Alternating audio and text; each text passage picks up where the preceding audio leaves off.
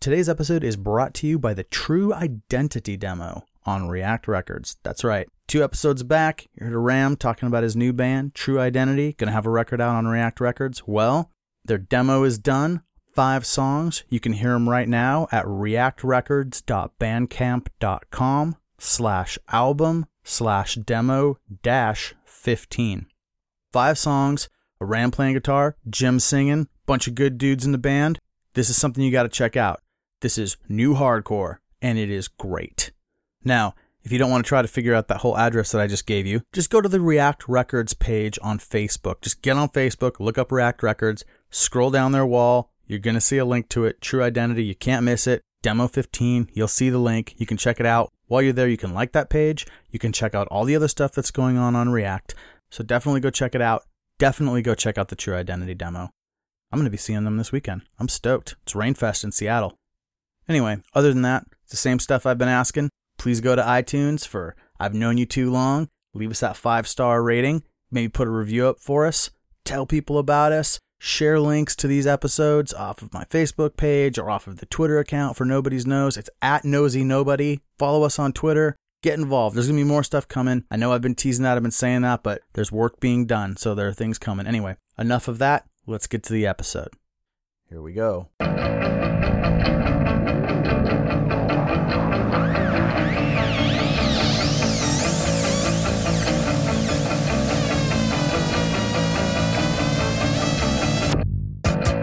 Hello, welcome back to another episode of I've Known You Too Long.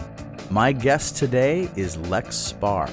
I have not seen Lex for many, many years because Lex has not been in the country. She's been living abroad. Korea, Australia, maybe other places. I don't know. I haven't seen her for a long time. Lex, years ago, used to sing in a band called Ricky Tikki Tavi. That's, I think, one of my first memories of Lex. And she's cringing right now. But there's evidence that she did this in the past because there's a record available and probably some video proof somewhere. Lex was a prominent person at the Old Firehouse, a place that we have talked about a lot on this podcast and is very important to the local scene in this area in the Northwest. And I'm fairly certain that's the first place Lex and I met, though I'm not entirely sure. So I'm just going to welcome her in and we're going to talk about this stuff. Welcome, Lex. Hi, Dave Larson. Did I get anything wrong? Nope. Okay, but you did cringe at the Ricky Tikki Tavi. Oh, sure, yeah. It's awesome. I have the record. Fantastic. All right. Lex, I have known you too long. You have. Yeah, well. You've actually known me very long. I've known you for a long time. Yeah. And I know the general time frame. Linguistically, I just have to point out that there's a very big difference between two and very. Very is positive and two is negative. But you see, I think that I've known you very long is a less compelling title for a podcast. It is. I've known you too long is kind of like, my God, what have I done with my life? If you finish that statement with the end of a sentence such as, I've known you too long to even remember when I met you. Well, what I've been doing. I know. And you've heard the podcast, I know. right? I just had to point that out. With you, I know the general I know time. the day. If you know, then we can just get this done and get to figuring out where you came from so we can talk about the extensive amount of stuff that you and I have to talk about. I'm at the Old Firehouse. I'm walking down the hallway. When you open the front door of the Old Firehouse and you've got the men's restroom on the right and you've got the office on the left and you've got the women's restroom on the right and you've got the coat closet on the left and you are sitting right there in a chair and you have a black cardigan sweater on and you have a black headband across your forehead, not like on the forehead like you're a jogger from 1983. No, your hair is pushed back, kind of slicked back in like a t-shirt sleeve headband. And you have a small box full of, you're laughing, but you have a small box full of maybe 7 inches, maybe flyers, maybe zines. And you are maybe mad at me because maybe Matsuoka said something bad about me or funny about me that I took in the wrong context and maybe you took in the wrong context, but you're kind of pissed and I'm kind of like, what? All right, so hold on. I have a lot of things to say about this. You're saying that I had the cardigan and a headband. Uh-huh. Are you saying that the cardigan came later with your Kinko's employment? Because I don't think it did.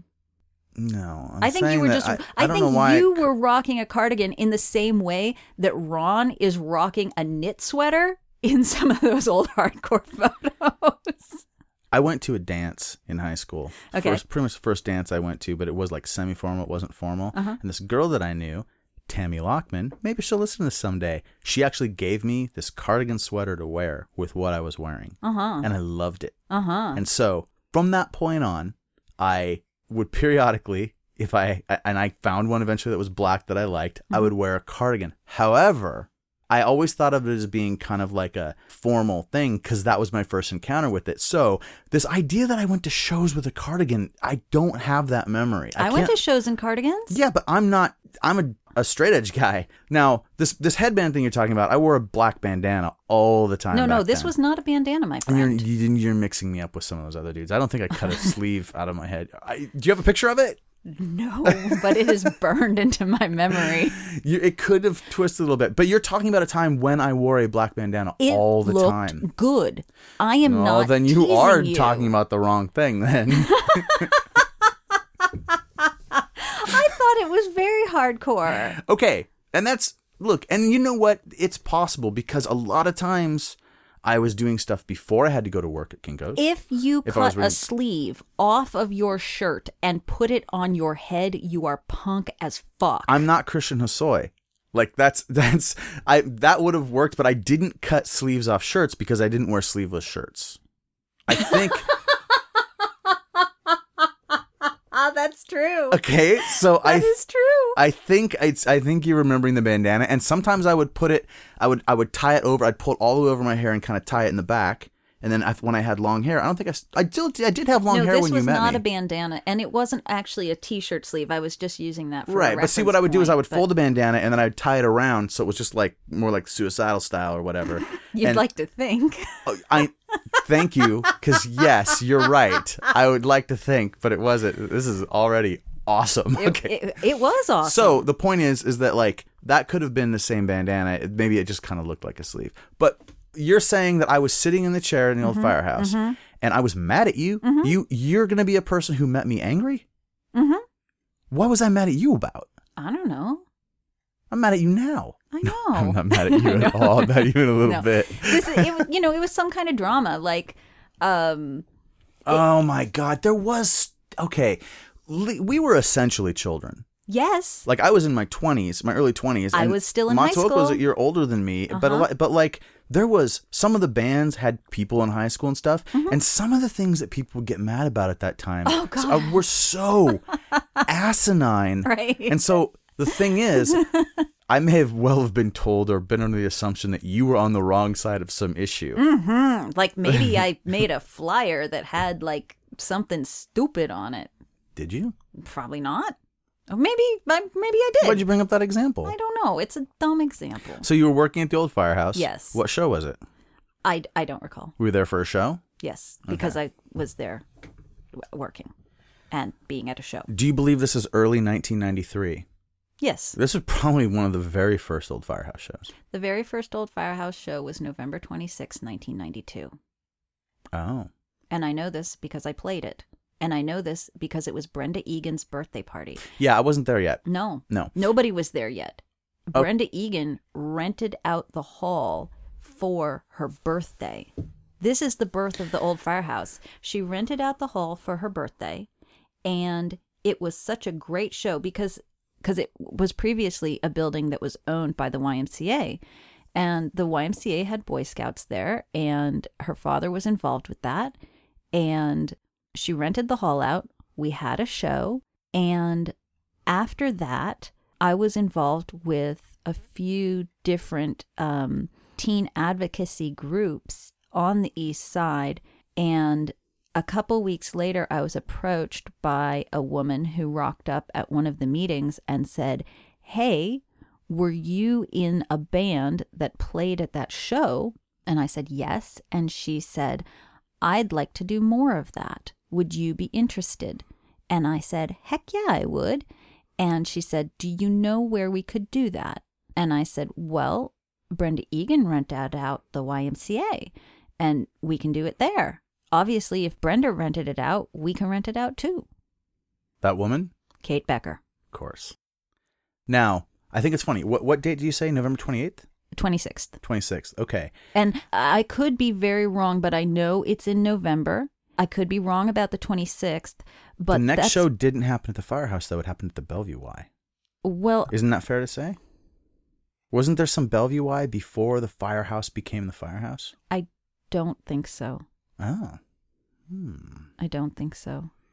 I feel like, see, you remember me sitting in a chair in the old Firehouse. Yeah. But I feel like I remember you at a table stamping hands or taking money. Mm-hmm. And when you bring up Matsuoka, didn't you say something to Matsuoka one time like, you're cool? No, I said, you're cool. As in, I like you. As in, your band is amazing and I love everything about 1007. But you've heard the way it's recorded at the beginning of the record. Yes. Because there's a record called You're Cool. Lex, yes. He named a record after what you said to him. I was so mortified. No, this is how I didn't even know at the time. This is how mortified I was when Kate told me that's what the name of the record was and why the name of the record was. I was in her office and I went outside and I sat in a group of bushes and cried. Oh, that's horrible. That's horrible. I cried in the bushes. Well, I didn't know that. Yeah, because I also didn't know that it was about you. Because I thought 1007 was cool. Because 1007 was cool. And I went up and I said, "You're cool." And he thought I said, "You're cool." Well, you hear how... So he had another woman that he knows record. And so the album starts with someone going, "Oh, you're cool." And that's how he heard it. I know. But see, there's a lesson there in the way you say something, the way other people perceive it. And it gets even worse now that we're in this internet social media thing where people can't even hear tone in the posts and they think you're either yelling at them or they think you're being nice. And sometimes it's exactly the opposite. I just want to go on the record that if you're going to cry over hurt feelings in the scene, the best place to do that is in the bushes. Especially if you're sitting down on like the birch bark, because that's what I was doing. So I probably got splinters. That's super sad, Lex. And cried in the bushes. Okay, but see, now I feel like I met you at one of the early shows. It may have even been before I was totally moved down to Seattle. So, because you're talking about November 28th or 26th, somewhere at the end of November of 92. Yeah. Within a week or two, Ron Gardapi has been on the phone with me saying, "Larson, get down to Seattle. I can get you a job. I've got a place for you to live." Mm-hmm. So throughout the beginning and middle of December, I was getting all my stuff packed up from Bellingham and getting down. And because that's when it started. But that's the funny thing is that that's when the old Firehouse started too, which had nothing to do with what I was doing. It just happened. Like it was just like this coming together of things. But it wasn't just a coming together of things because things had been going really, really strong since 89 with these teen advocacy groups. And it was years and years and years and years. Well, it was bringing it to 4. Those are a lot of years and years and years and years. Yeah, okay, that's 4. That's perfect. I just counted them on my finger. That's well, now, 4 years. Well, hold on. If each one of those was plural, that means it had to be at least 8. Okay, it was 4 years. So yeah, 4 years, which seems like a really long time when you're in middle school and high school. And oh my God, it's years and years and years and years. Wow, I didn't take that into account. Yeah, it's like dog years. You're talking about from the time when you're in middle school up to the time that you're getting out of high school. Yes. So it's a lifetime. It's a lifetime because I graduated high school in June of 93. Okay. And I started with my youth advocacy work when I was in 8th or 9th grade trying to get a skate park together. All right. Okay. So that makes sense to me. And that makes sense to me why it seems like, I mean, there's nothing I can think of that I started in the 8th grade that I was still doing upon graduation in high school. I mean, not even skateboarding. That's kind of unreal. Yeah.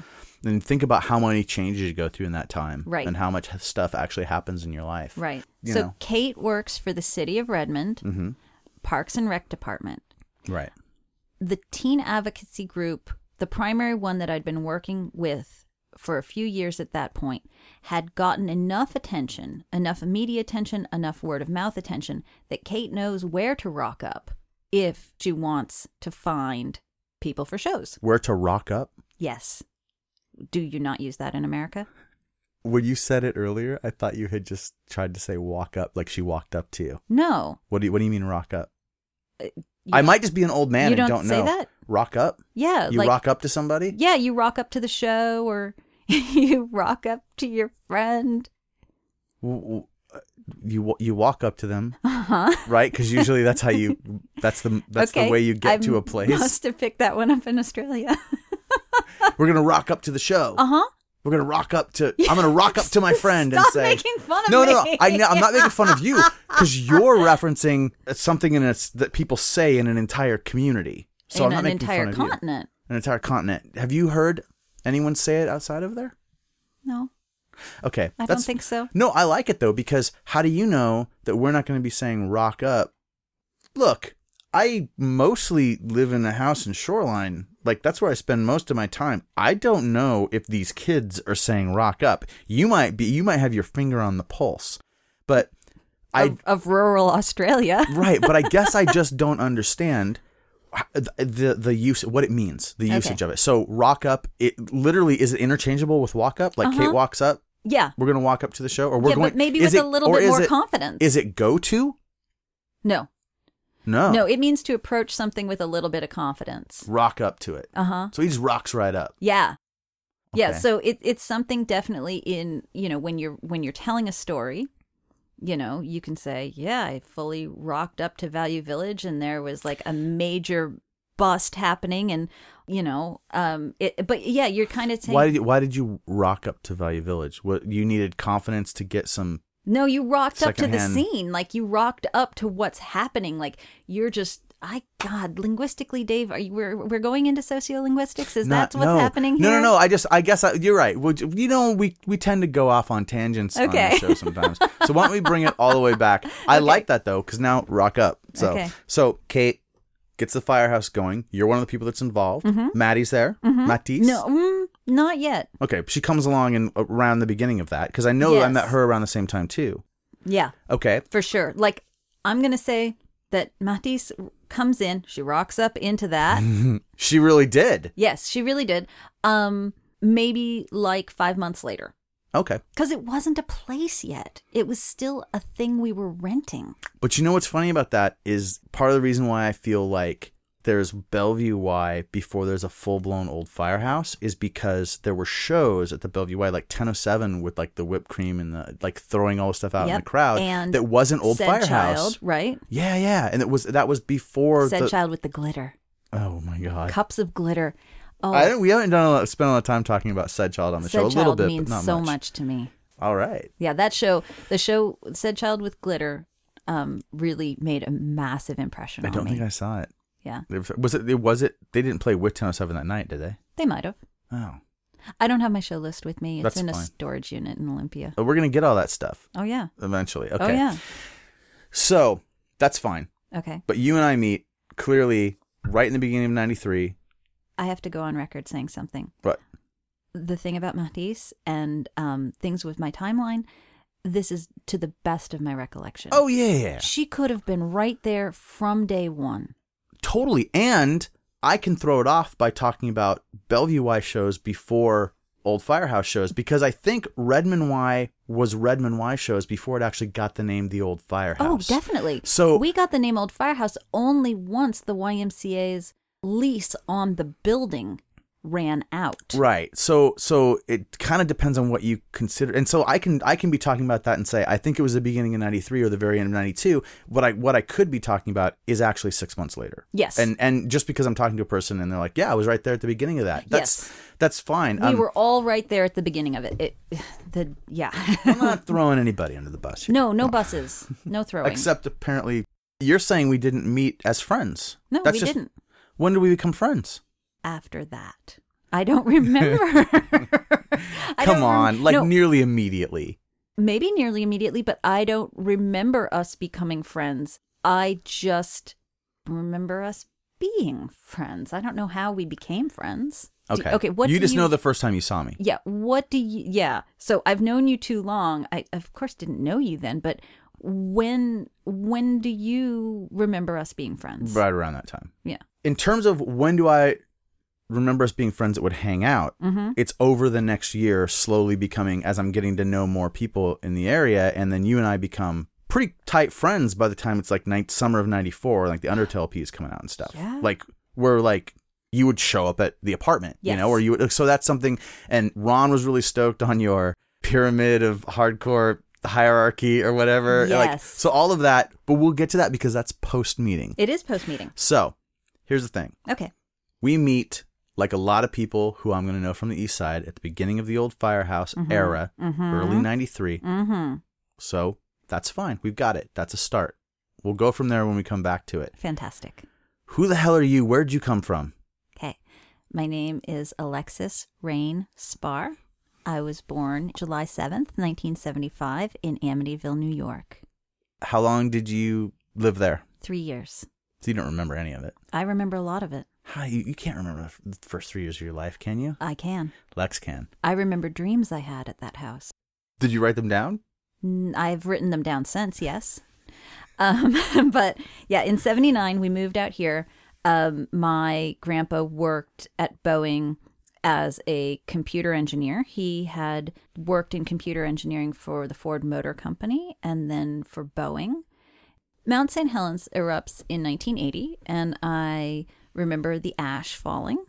And then at that time, my grandpa goes on to move to NASA in Florida, where he becomes a computer engineer for NASA. And that's what got us out here. My parents split up, and my mom was like, New York is not a place to raise a kid, and we're moving to Washington State so this kid can climb trees, which I proceeded to do. You came out here specifically to climb trees? Uh-huh. At 3? Mm-hmm. Okay, and so you lived in Washington then from that point forward? Yes. How did you get out to the East Side?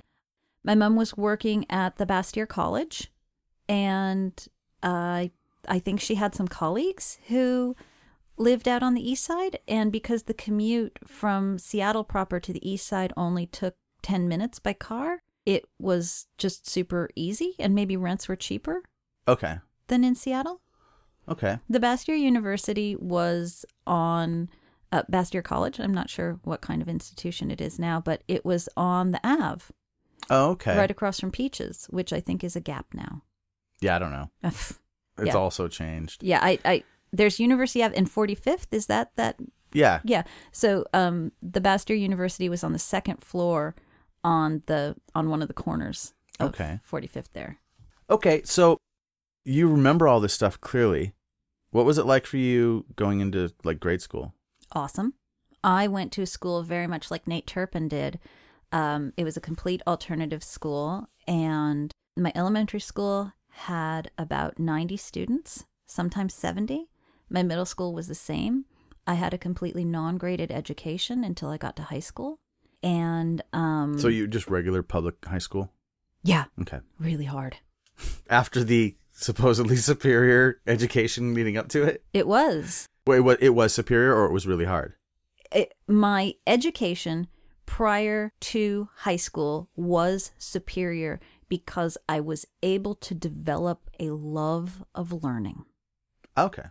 And I had some really fantastic. My education was primarily about personal time management and emotional regulation and how to interact with people, and it was very. You didn't do like math quizzes? I didn't have a math class till high school. Okay. Did you do like foreign languages? Yep, French since I was in 3rd grade. Okay, that's cool. Yeah. And like I don't know, what did you learn to write? I didn't learn how to spell, but I did learn how to write. I learned how to spell after high school. Well, that's okay. I think some people still haven't learned how to spell until after high school. Yeah. No geography. But I learned a lot about electricity and wiring buildings. I learned about building things. Did they? Okay. So Right? was this like a daycare at a technical college? That's so funny because we actually rented out a building at the Votech.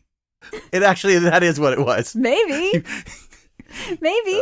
I mean, but you it was should the have gotten kind into of, some kind of like HVAC like career. it was the kind of school where I literally wore roller skates for an entire year. My entire 3rd grade year, I was on roller skates in the school. One day, someone's dad rocked up on a horse. One of the ways that we learned about physics and about propulsion was we all put on roller skates in a windstorm and got giant black plastic bags, and we made them like our sails, and we held them up, and we were propelled along by the wind. And we all were out on the street skating with giant sail bags. Were there adults involved in this education? I don't think so. Of course. Sometimes we had 2 teachers and sometimes we had 3 teachers. We had 2 classes. We had the big kids and the little kids. Oh, those were the grades? Uh-huh. I've never heard anything like this before. Okay. Well, Nate went into it a little bit. Well, I guess. We had the same process of bringing people up. We had he just didn't go into any of these other details. Okay. About it, so. Well, I don't know. His school might have been a little bit different, but... So you had that same process of bringing people up. This is what I did for elementary school and middle school. And then had I gone on to the high school version of this, that would have been best. Oh, right. Best being the school. You don't mean it would have been the best thing for you. It would have been a school that was called Best. Correct. That a number of people that I know went to. Which I tried so hard to get into, and my mom said, no. Your mom said, no, we got to put you in a real school for just a little while. My mom said, you have had a very fantastic life up until this point, and now you need to see what the rest of people in the world experience. Yeah, she was probably right. She probably was, and I cried so hard. I wanted to go to Best so bad. All of my friends went to Best because my elementary school and my middle school were feeders into Best. Right. It was a 3-school system. Right. And she said, no, you have to go to LW and Lake Washington High School. And you have to go to LW and you have to experience what that is like. Mm-hmm. And if after 1 year you are completely miserable, you can go to Best. And you stayed. Yeah, because the next year she said, if after the next year you're completely miserable. Because you said, I'm completely miserable, send me to Best. And she said no. Yeah, I mean, pretty much each year it was like, no. Right. In a year, you ask me again. And we'll reassess the situation. Right. Okay. When did music become something that became important to you in this time? Okay. Well, 7th grade. Okay. Getting into middle school was great because in 6th grade, that's when skateboarding was like enough to be on my radar. I graduated elementary school in 1987. Okay. And that was also, I believe, 86 or 87. There was a little hall near my house where there was like a barbershop quartet that practiced. And at that time, The Accused also had a show there.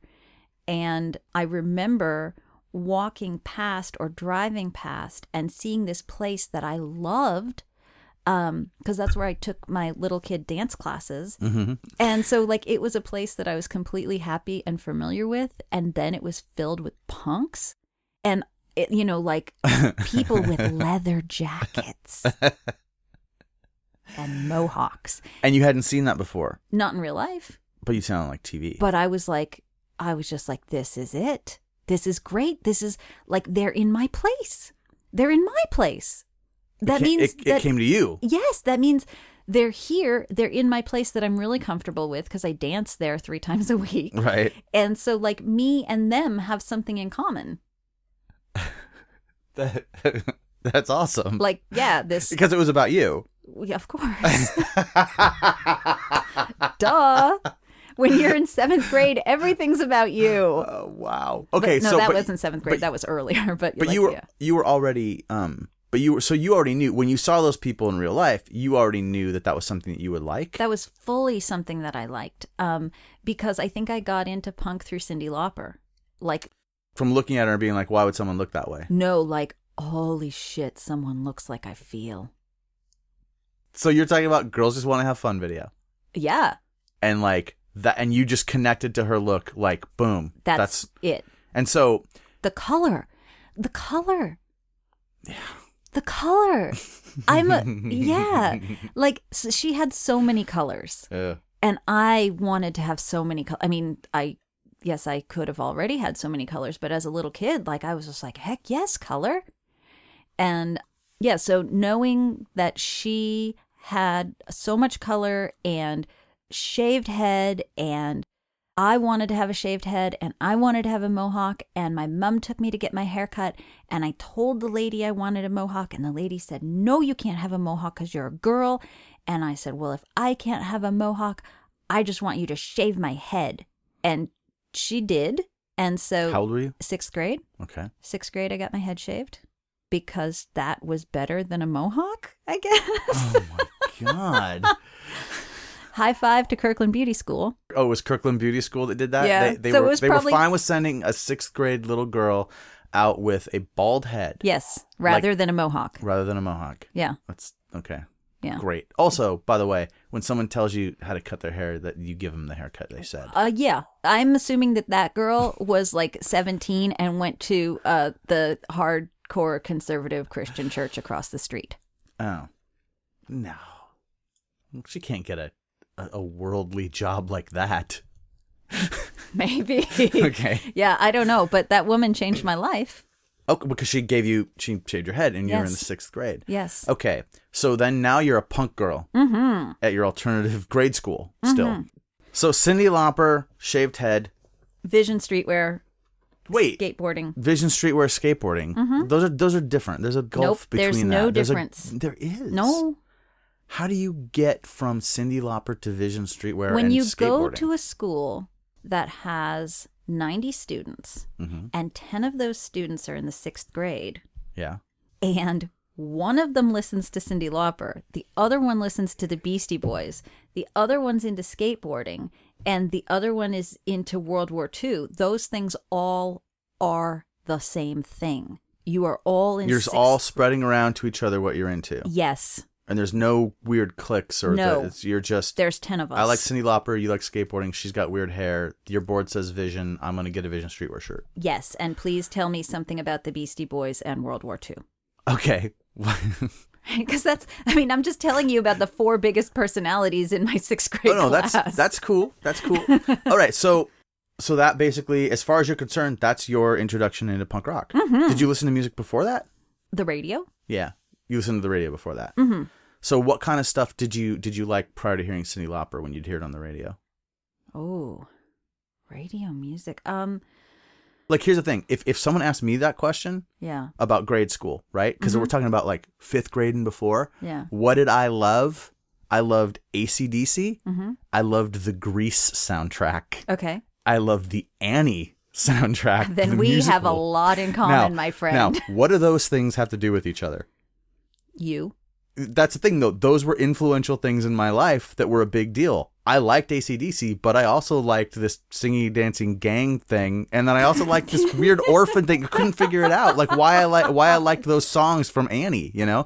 Okay. I was very, very, very into the Purple Rain soundtrack. Well, that's okay. You and a lot of other people. Right? So that Yeah. was one thing. Annie soundtrack. Your mom let you listen to Prince when you were in grade school. Yes. Yes. My first record was Men at Work, Business as Usual. Pretty good first wanted- record. I wanted Twisted Sister. My mom wouldn't have it. He's got that bone on the front. I He's know, holding that like I bone. know. So you're talking about Stay Hungry? I certainly Is it- am. Okay. So, and he's got the shredded clothes. I mean, it's definitely scary to someone. I can understand your mom. I had my 8th grade, this would have been at the same time. Yeah. Teacher actually made fun of me for having a rock magazine that had him on like the cover. And he stopped and held it up in front of the class and was like, here's the thing about it. This guy was an awesome teacher and he was hilarious. And I actually laughed about this, but he was like, do you think this is normal? And I was like, Oh. yeah. And he was like, okay, I think that looks crazy. And like That's put it back there. sad. But the thing is though, like the kind of teacher he was, like that could have been a traumatic thing, right? Yeah. Where he could have been like, you're an idiot. And then everyone laughs at me and I grab my stuff and go, screw you all, and go out in the hall, right? No. This was more like everyone laughed and he just kind of shook. But the way that teacher approached everything, he was so inclusive in everything that he did. It was more like he was able to make it seem like, I guess I just don't get it.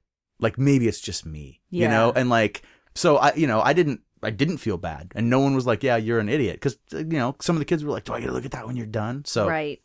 Okay, I just thought of something that right, was really good. interesting. So, was into Twisted Sister. I liked them. Oh, yeah. I was really, really into the Culture Club. Oh, okay. Again, color. Mm-hmm. Then, additionally, I was really into Prince. Okay. Color. It all makes some sense to me. Then I was also really interested in Dead or Alive.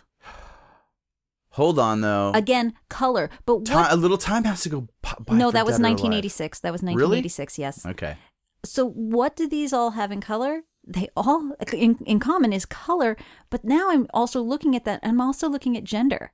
Prince, Boy George, Dee Schneider. They're all Dead or Alive. They're all dudes dressing like women. Uh-huh. And they're all really into color. Wearing makeup.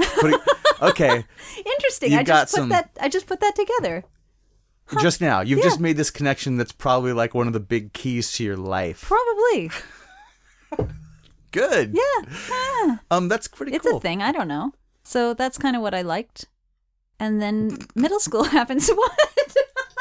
I was just thinking about Boy George and all that stuff. I love Boy George. Oh, He has a man. fantastic voice. My father did not listen to music. He would have been one of those guys that was like, there's two kinds of music, country and Western, you know? Had huge battles with my brother over rock music and stuff. So I hid most of my music from my parents. Yeah. Because I didn't want to repeat the battles that they had.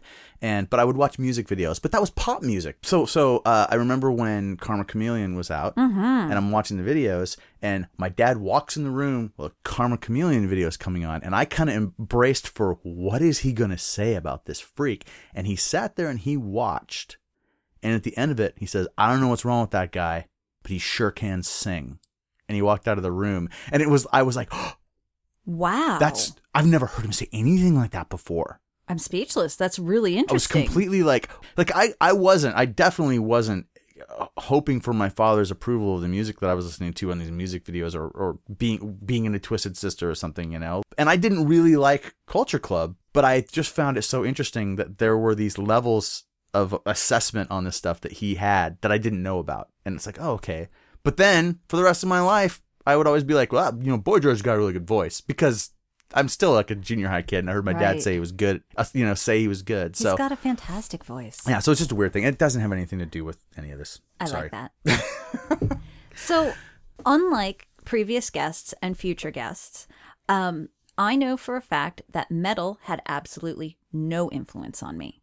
Okay, we're doing a knuckle punch here. Metal had a little bit of influence on me, but it's not the way it is for a lot of the people. No. I came in I had through a neighbor, new wave shit. Yeah, no metal, but because I know that I didn't like metal because I had a neighbor who had all the Iron Maiden posters, and I was just like, no, that's scary. I don't like the way it sounds. Wait a minute, no, just hold on. You wanted a Twisted Sister record. No, I just wanted the part at the beginning that says, like, I want to rock. Okay, but just so you understand, this is a contradiction you're talking about. I think so. Maybe being denied.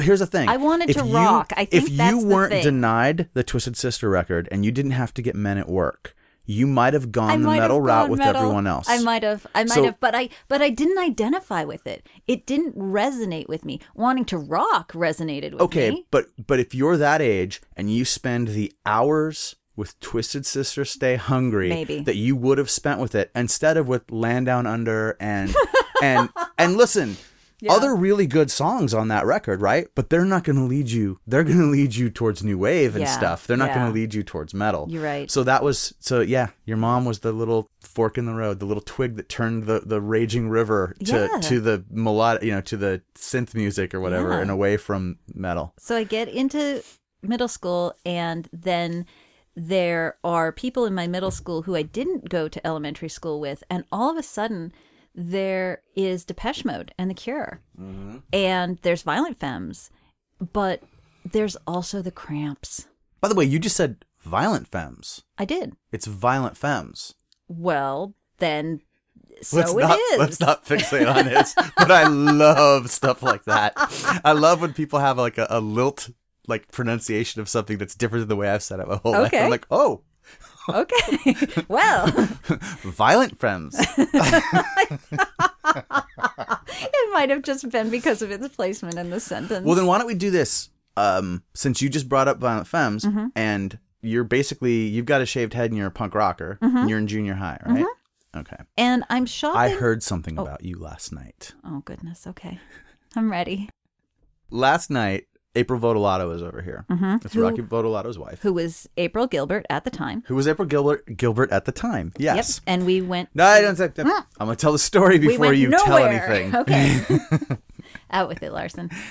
April told me, when I told her that you were coming over today, she told me the story that I'd never heard before. Okay. She said that the first time she saw you, she walked outside of her school, and she was, I believe she's 2 years younger than you. Does Correct. that sound right? Yes. And she thought she was in the 7th grade when this happened. Okay. She walked out of her school, and she saw you walking down the street with some guy with a leather jacket. Oh, hell yes. You know the story, right? No, I know the guy. It was her first time her eyes had seen you. Like, this was her. She remembers you from her first time looking at you. She said when she saw you two walking, her brain said, this is real. This is the world that you want. And it's real because there they are. I want to hug her so hard right now. She told me that last night about you. That is incredibly touching.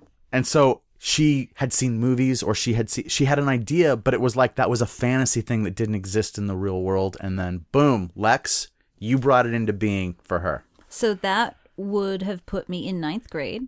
I think that's what she said. So it's a little bit past what we're talking about. No, it's not that far, because in 9th grade, I was taking French classes up at the high school, and my French class went to France for spring break, France and England, which was a pretty big deal. And it was the situation where my mom said, "You can get braces, or you can go on this trip." Okay, that's not a big deal to you, Dave, because you've seen me since my teeth have grown back naturally. All right. But I used to have a part between my front teeth that was big enough for me to put my pinky finger in. Okay. I don't know why my teeth decided to grow straight after that, but I consider it a small miracle. I didn't need braces. So I went to France, which was very awesome because that started my love of international travel. But it also allowed me to go to England. And you know what they have in England?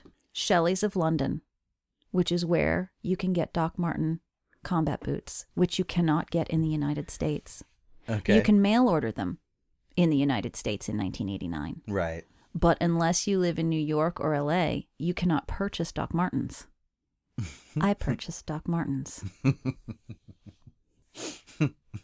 I went to England and purchased Dr. Martens combat boots. Okay.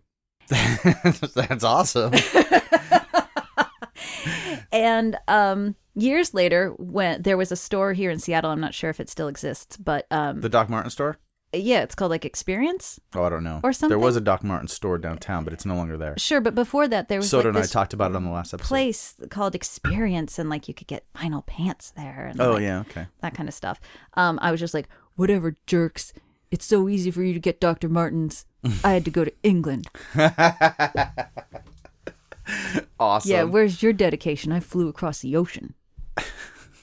You know, but yes, at that point, I got my leather jacket in 7th grade. I wore it faithfully through high school. Okay.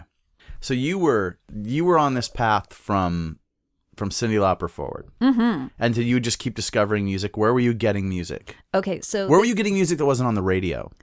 From my classmates. Again, small school. Mm-hmm. Small school. It's very interesting because the other night I was hanging out with Kate Becker and Michael Compton's daughter. Right. And I'm not sure if she's in 6th grade or 7th grade right now, but she was like, "When did you have your first boyfriend?" And I said 9th grade. And she's like, "How did he get to be your boyfriend?" And I said, "Okay, this is how it happened." I said, "I like your mohawk." And he said, "I like your combat boots." I said, "What bands do you like?" And he said, ABC. Not like I like XY, like 1, 2, 3. And he said, "What kind of bands do you like?" And I was like 3, 4, 5. And they were in the same family of bands. And then he was like, "Do you want to be my girlfriend?" Wait, that's how he said it? Yeah, pretty much. Are you going to name this person? No. Okay. No. But this was the person that April saw you with. Yes. Okay. Yes, because he came to school with me one day. And he had a foot-high mohawk. I have pictures of us. We later went to school dances together. He lived in Linwood. I lived in Kirkland. It was very hard. I don't know how our parents abided this. But like you and Bill Baker, you know, when you need to find other punks, you will go to any lengths necessary. Yeah. That's probably true. He made a mixtape for me in the best tradition ever. Not just like punk to punk transmission of what you need, but also like romantic punk to punk. So he made a romantic punk mixtape? Yes. What songs were on it? Okay. I was hoping to be able to, it's in my storage unit. I still have it. It was so important to me. It was Minor Threat. It was Subhumans. It was Misfits. It was Dead Kennedys. It was... but all the love song tracks from these bands. No! What the hell? It's the slow jams. Okay. No. It was so important to me. It was so important to me. Had my house been on fire... That would have been the item. It would have been the photo albums, the cat, my mom, and that tape. Let me ask. So this is the guy that you're with when April sees you. Mm-hmm. But then April later becomes a friend of yours, and she said something about you played Violent Femmes for her for the first time. Oh man, that's great. And did you cut her hair? Yes, I did. Did you shave her head? I might have, with a Bic razor in my bathroom. Playing the Violent Femmes. Mm-hmm. That's huge. Yeah, I guess it is. And it was her and Megan? It sure was, because they were cousins. No. No? Megan and Michael Ann are cousins. Oh, I knew someone was cousins. I knew there was something about so cousins. The funny thing about this story is it's so funny how this all connects. So Michael Ann, if you've all listened to my podcast, you've heard Michael Ann on the episode. In fact, she was in the entire Ram episode. She owns this house. She's my girlfriend of almost 20 years now. We've been together. And Megan is her cousin, and April is basically her oldest friend. Okay. So there's this whole connection with those three, and then that connects to you. So this is in junior high, and what I really remember about this is that April and Megan and I were in the bathroom at my house with the Bic razor, with the shaving cream, which is like big fluffy whipped cream, you know, like crazy. And I'm like... against her head, and I'm not sure which one of them says it, but I think Megan says it. This is a sentence that's always stuck with me, which was, "My mom won't let me wear pantyhose because it's against our church." It was one of those two, huh? It was one of those two. I honestly don't know which one it was at the time. Either, but like just the idea, just number one, what were we talking about pantyhose? Number two, what were we talking about churches? And number three, I love the time in your life where you're like, I can't do that because my mom says no. Yeah. And it's right before Mom can't say no anymore. And yet we're shaving April Gilbert's head. Yes. This is so good. Oh my God. This is so good. And also by then, like, I first started dyeing my hair in 7th grade. Right.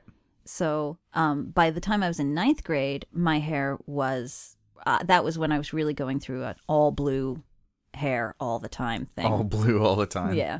There wasn't a lot of blue hair. Oh, it was so hard. It was so hard. I had to find someone in Seattle who could do it for me.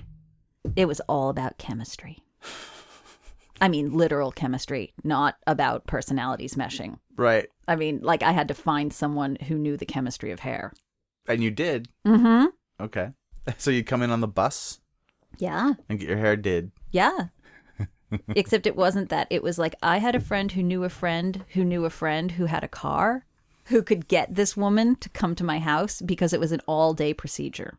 Oh, my God. Mm-hmm. With foil and stuff? Oh, hell yeah. I've never seen a picture of you with blue hair. Oh, okay. I will show you pictures. Well, we should probably put one up on the page for this podcast. Oh, that'd be fantastic. Yeah. Yeah. In fact, any of the stuff that you have, you know, any of the proof, yeah, the documentation that what you're saying here is true today. Yeah. So then we rock up and it's I know, I said that just for you. You've been saying it. Okay. It's good. No, I love it. So we rock up and it's 1990. And then 1990 is amazingly important because that is the year that I'm 15 going into 16. And that's also when I'm moving over to high school. So this is the year I'm going out with that guy. And that's the year that I am really getting into Fugazi. Fugazi plays in Lake City at that show. Yep. I couldn't make it to that show. Oh. This is one of the big regrets of my life. And you know why I couldn't go? Because my mom said I couldn't go. Because that's how old you are. It was a good show. I know. I've heard. Michael Ann was there. Fantastic. Yeah. Someone recently sent me the video clips for the entire show, and they're on this computer right here. Oh. So when we get done recording, you can see it. Oh, that's cruel. That's cruel. Is it cruel? Thanks a lot, jerk. No, I don't want to see that. That hurts. Oh, really? I would have thought that. No, maybe... I do want to see it. I do want to see it. I'm not trying to hurt you. Okay, Lex. okay. Yeah. So, yeah, and if I'm not mistaken, that might also be the year that that really fantastic Danzig album came out. First one? Yeah. It was a little earlier. Was 88, it? 88. Because I think that's when I saw Danzig at the Moore Theater. Right. The first time he came through and played as Danzig, Yes. it was with Mudhoney at the Underground in the U District, and that was a couple years earlier. I think. Okay, I wasn't there. But I saw Gwar and Danzig together at the Moore Theater. Wow. Gwar and Dan. So you could go to that show. Yeah, but Fugazi, no. Hold on. Hold on a minute. You can go to Danzig and Gwar. Mm-hmm. How many months apart were they? Oh, goodness, I don't have my show list. That's fine, but you can't go to Fugazi. So it was just, these were just arbitrary decisions of like, I'm still in control. What parent knows what these things are? Like, how would a parent know? You've got a 15-year-old daughter? Like, okay, and at the same time, I'm going to the Nirvana show at the International Motorsports Garage, you know, and like, that was a pretty fundamental show in the history of Northwest music. That was, I believe that's the first time they ever played Smells Like Teen Spirit. Oh, wow. Outside of their practice space. And that was with Mudhoney. Okay. Yeah. So I was going to all kinds of shows, but it could have been just like, no, I'm tired. I don't want to drive you to that show and drive you back. You're right. It could be all Yeah. kinds of other reasons. Yeah. All right. Yeah. So then it was high school. And then you're in regular high school. regular so now high school. You come into A whole different group of kids. a different group of kids that all have weird cliques, and there's jocks, and there's probably, at that time, it's the 90s, so Lollapalooza is a thing, and people know about, Lollapalooza is a thing. they know about Jane's Addiction, Yeah. they know about, I went to that. yeah. So you're not a total outcast freak, but you had to have been kind of a freak There coming were in the like door. 20 of us. But the interesting thing, yeah, in my school, there were like 20 of us. And it was just great because there was a diversity there. Because then there was goth kids, and then there were punk kids, and then there were like trying to figure it out kids like Jeremy Enoch, who was a skinhead at the time. And he made this great flyer about sharps, skinheads against racial prejudice. And it was awesome. And yeah, you know, and then we also have Dan and Andrea because they come in from a different middle school. Okay, so you can't just say Dan and Andrea without explaining it a little bit. So they went to school with you at the same time? Yeah. From a different middle school? Yeah. So you're talking about Dan Gallucci and Andrea Zolo? Uh-huh. Okay. And so then we all just kind of want to be in bands. And then the first band that I was in was a band called Born Naked. And that was I forgot. me and Carrie Brownstein and a friend of ours named Rachel Reeves and another friend named Natalie, whose last name I can't remember. Hold on, let's step back for a minute. Okay. You would have been called Born Naked with who? Carrie Brownstein? Is that someone people know? I don't think so. Okay. Are you laughing? No, of course. I think she's like really famous now. This is Carrie from Portlandia and Sleater Kitty. Uh-huh. So your first band it was with her, Born Naked. Yeah. I never knew this, Lex. Okay. I probably would have said that at the beginning of the podcast when I was talking about. Oh, that's funny. But I don't know. I mean, I knew you from Ricky Tikki Tavi and from the old Firehouse. And Jana McGinnis was also in that band. I see him. I don't know that name. Yeah. No, you wouldn't. We were just kids. Oh, We're I thought people. you were saying like, oh, and on top of that, this person. And on top of that, Jana McGinnis was in that band. She's a great person somewhere out in the world. Probably doing something amazing. I really wouldn't be surprised. Okay, so that's awesome. Mm-hmm. So you did Born Naked. Mm-hmm. All girl band? Mm-hmm. Fantastic. Yeah. What year? 91? Oh, no. Born Naked was like 92? 91, 92? Yeah. We were really keen to get on K Records. Is there a demo? Is there a recording? Oh, yeah. Is it out there? If I look on YouTube right now? No. So you're saying there is one, though? When I say there's a demo, I mean there's a tape in my storage unit. That I'll be getting my hands on. Maybe. Okay. Well, you and I have talked about going to that storage unit and going through your stuff. Yeah. It's a treasure trove. It's pretty cool. I can't wait. This is going to happen I can't soon. wait to get in there, yeah. Okay. So right now, the world has not experienced Born Naked, but it could find its way onto YouTube or something. It sure could. We were all just trying to learn how to make sounds with instruments. And it was very Ramones based. I would say that our biggest influences were the Ramones, Danzig, and Fugazi. You've hid this from me. All we used to do is known each practice and drive around in circles in neighborhoods listening to this music on car stereos. Awesome. Yeah. Okay. So how did you go from that, which is, yeah. Okay. So I've learned something today. Mm-hmm. How did you go from that to Ricky Tikki Tavi? I was at a show at the Party Hall. The Party Hall keeps coming up on this podcast. Mm-hmm. Great place. Which show? I don't recall. Okay. And you don't remember any band that played it? No, other than the fact that all of my friends were there. Okay. So let's just say it was Reason for Hate. Yes. And who would have been playing with Reason for Hate? I don't have my list. Okay. You're killing me. All right. So it was certainly Reason for Hate. Okay. I might have also gotten scabies at that show.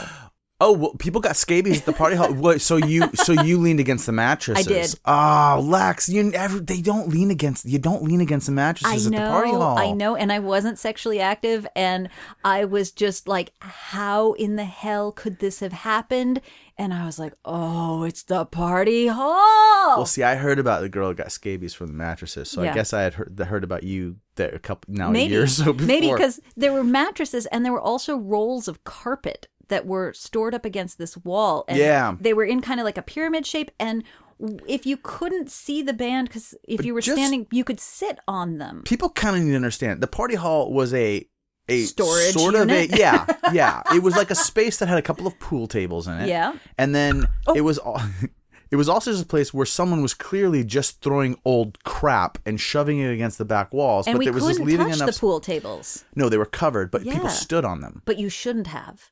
You should have stood on the bales of carpet and the mattresses and gotten scabies with me. Clearly. So, yes, I am a victim of that.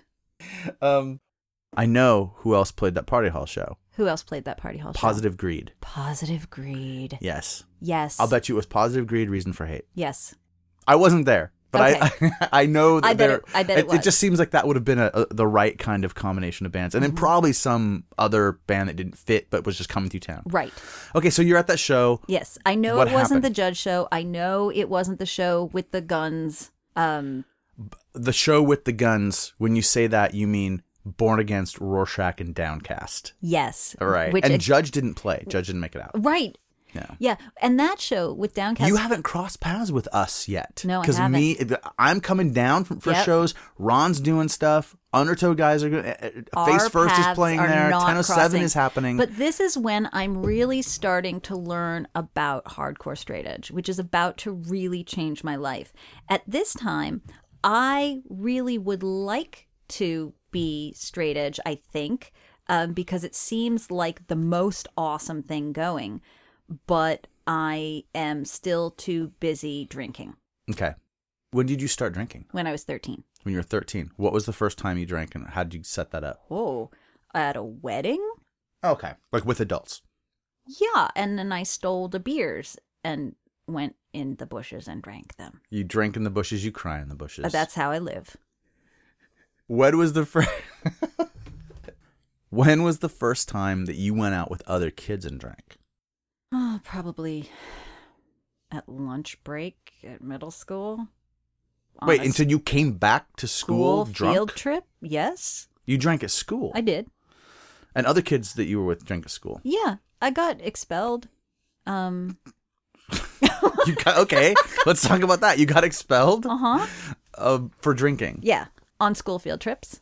So whenever you school field trip, that's where I drink. Yes. And it's logic. Where did you get alcohol? Where are all your friends going to be at once? At school. Who do you want to drink with? Your friends. I don't know that this is how other people approached it. It's true. How'd you get the alcohol? I have no idea. You don't remember? No. You just remember that you had beer? No, it was probably, well, maybe beer. I seem to recall that alcohol came in fancy bottles. When you say fancy bottles, do you mean like those little like figurines where you unscrew the head? Maybe. So like your grandfather's old like cowboy liquor bottles? Yes. Okay. So here's the thing. Like when you're growing up in the 1980s and you are subjected to countless media images of the only way to have a really good time with all of your friends is with alcohol. There's no other way. Like it's marketing and it worked. It worked for you. It worked for me. So because of that, by the time you're getting near the end of high school and you're going out to these punk shows and stuff, you're thinking, this straight edge thing looks pretty good. I'm thinking, drinking is lame. Who was the first straight edge person that you knew? Oh, Rob Boer. That's a good answer. Thanks. I did my best. Rob Boer hasn't come up on this show yet. Okay. Although Rob Boer appears in some of the pictures in the backgrounds of the pictures that I've put up on the blog pages. Rob Boer, I went to elementary school and middle school with. That makes some sense. Yes. Rob Boer was great. Rob Boer later sang for Christopher Robin, who became a band called Function of Hornets. Excellent. And he wrote a bunch of cool stuff. And I saw him, the last time I saw Rob Boer was at the Undertow pre-show reunion at the Che Cafe in California. Fantastic. He's a great dude. Okay. He was the first straight edge person you knew. Yes. Okay. But then also Natalie, who I was talking about previously, who was in Born Naked, I could be wrong on this, but I do believe that she was dating Lenny from Galleon's Lap. And she was a very, very fundamental friend in my life. And I cannot believe that I have forgotten her last name. Oh. But she died last year. Oh. Yep. Of cancer. Oh, and she has a son and a husband who are British, and they are living in the UK now. Oh, wow. Okay. Yeah. But Natalie was really instrumental in kind of poking me towards hardcore. The dogs are running, chasing each other up and down. We have a little dog friend over for our dog today, and apparently they're chasing each other up and down in the hall outside, and I can't really do anything about that. So sorry that it distracted you. Go on. No, it's okay. So between Rob Boer, who was a lifetime friend, and Natalie, who was a very important friend in high school, we were trying to get out to the party hall as frequently as possible. So I can't recall if Lenny had this tattoo on his arm or if Natalie had this tattoo on her arm, but it was it was a tattoo, and it was so cool. But what was it? Was a straight edge tattoo? No, it was just a tattoo. Oh, the fact that so was this the first person that you knew that had a tattoo? Yes. Oh, okay. Yes. Yes, it was. And that was very exciting. And Lenny had dreadlocks, and that was also very exciting. Lenny's dreadlocks were exciting. Yeah. Like that's, yeah. If you've ever seen a picture of Galleon's Lap, if you've ever listened to Galleon's Lap and you're aware of who Lenny is, yeah, it was a big deal. Yeah. Galleon's Lap was one of the 4 records that I kept from my record collection. For good reason. Yes. Should be one of the most sought after records out there. It is, in my heart. In my heart, too. I own a couple copies because sometimes I'll see it priced for a normal price in a record store, and I'll just be like, what the hell? That's silly. Why isn't this on the wall? Yeah, so that that was a thing. And then I was at a party hall show once, and a guy came up to me and he said, "Do you want to be in a band?" And I said, "Yes." And he said, "I think you would be a good singer for our band because you have purple hair." And I said, "Okay." I think that I was thinking at the time, thank you for acknowledging my inherent worth. Now that you've seen me as a human being, I think I can pursue this career of singing for you. Because previous to that, I hadn't really been... Okay, yes, I'd been in the band. I've been in Born Naked. And like for one day, I was in Thief Steal Me a Peach. We never did anything, but it was like... It was just you were just said that you were in the band? Yes, for one day. So you were in Thief Steal Me a Peach, which becomes Sunny Day Real Estate. It was one day. It was like, do you want to be in the band? Yes. And what were you going to do? Sing? Sing, yeah. Okay. And then it was like... With Jeremy or just... I think with. Okay. Yeah. And then it was like, no. And I was like, okay. Uh-huh. You know, like... You know, but you know how it is in high school. It's like, you want to be in my band? Yeah. Okay, well, we just broke up. Yeah. You know? No, so that's fine. Yeah.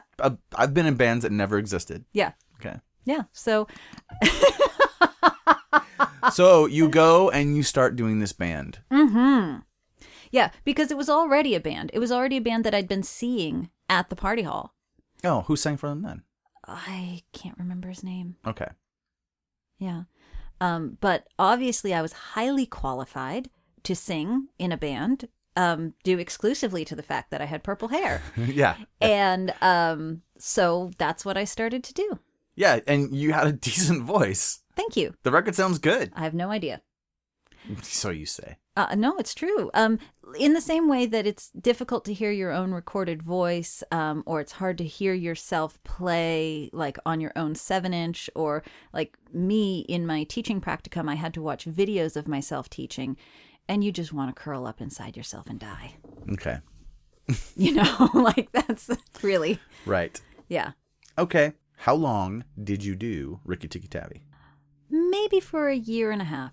And then it ended right about the time the Firehouse was starting up? Mm-mm. No, because we were playing at the Firehouse.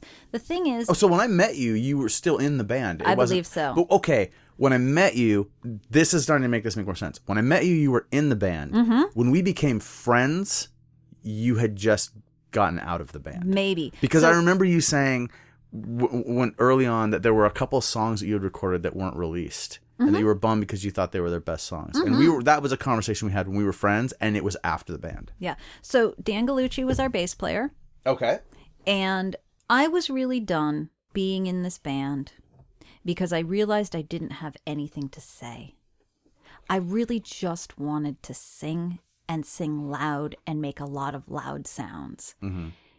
And all the bands that I was listening to and getting into were political and awesome. And I was just like, meh. I had nothing to say. I was really, really about exploring and not being able to make any decisive statements. And I was getting kind of bummed out on the band, and they were getting bummed out on me. And it was like, what happened first? Did I decide to not do it, or did they decide to not have me do it? Okay. So it's like when you go in to quit and they tell you you're fired. Yeah. Oh, that was so it. That was so it. It was like, I'm breaking up with you. No, I'm breaking up with you. That was exactly it. So it's really the first person who says it wins. Yes. Yes. And they won. Okay. They won. But it's funny because when we went to have the talk, Mm-hmm. I was going to tell them, and then they were going to tell me, but they just brought it up first.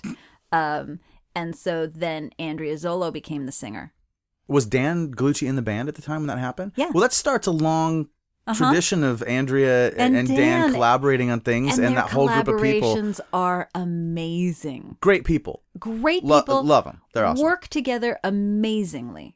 Yeah, that's cool. Well, so you love both of them. Well, thank so you. I much. guess thank you for being that fertilizer, Lex. You're welcome, life. Yeah, I'll just do that with. I'll just be in a band with Carrie Brownstein, and Then I'll just be in a band with Jeremy Enoch, and then I'll just be in a band with Dan and Andrea, and there we go. Funny. Yeah. That's hilarious. Yeah. All right. So then you decide to be straight edge. Yeah, I do. Wait, now, is that the right time frame? Did you decide to be straight edge in Ricky Tikki Tavi, or was it after? Yes, because when I was in Ricky Tikki Tavi, I was... Hold on, they kicked you out for going edge. That's right. Good, okay. Just so we know where they stand. No, I was not Xing up. I was drawing stars on my hands. And they were like, that is a lot like Xing up.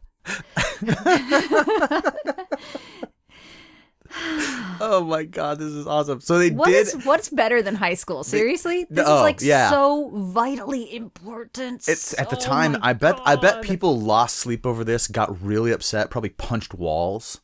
Like, I don't know what boys do, but I didn't punch any walls, but I was pretty upset. Oh, I'm sorry. Cutting.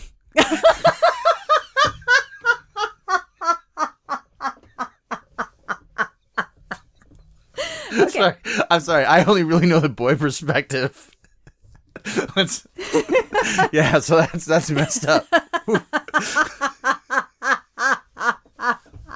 This conversation is so good.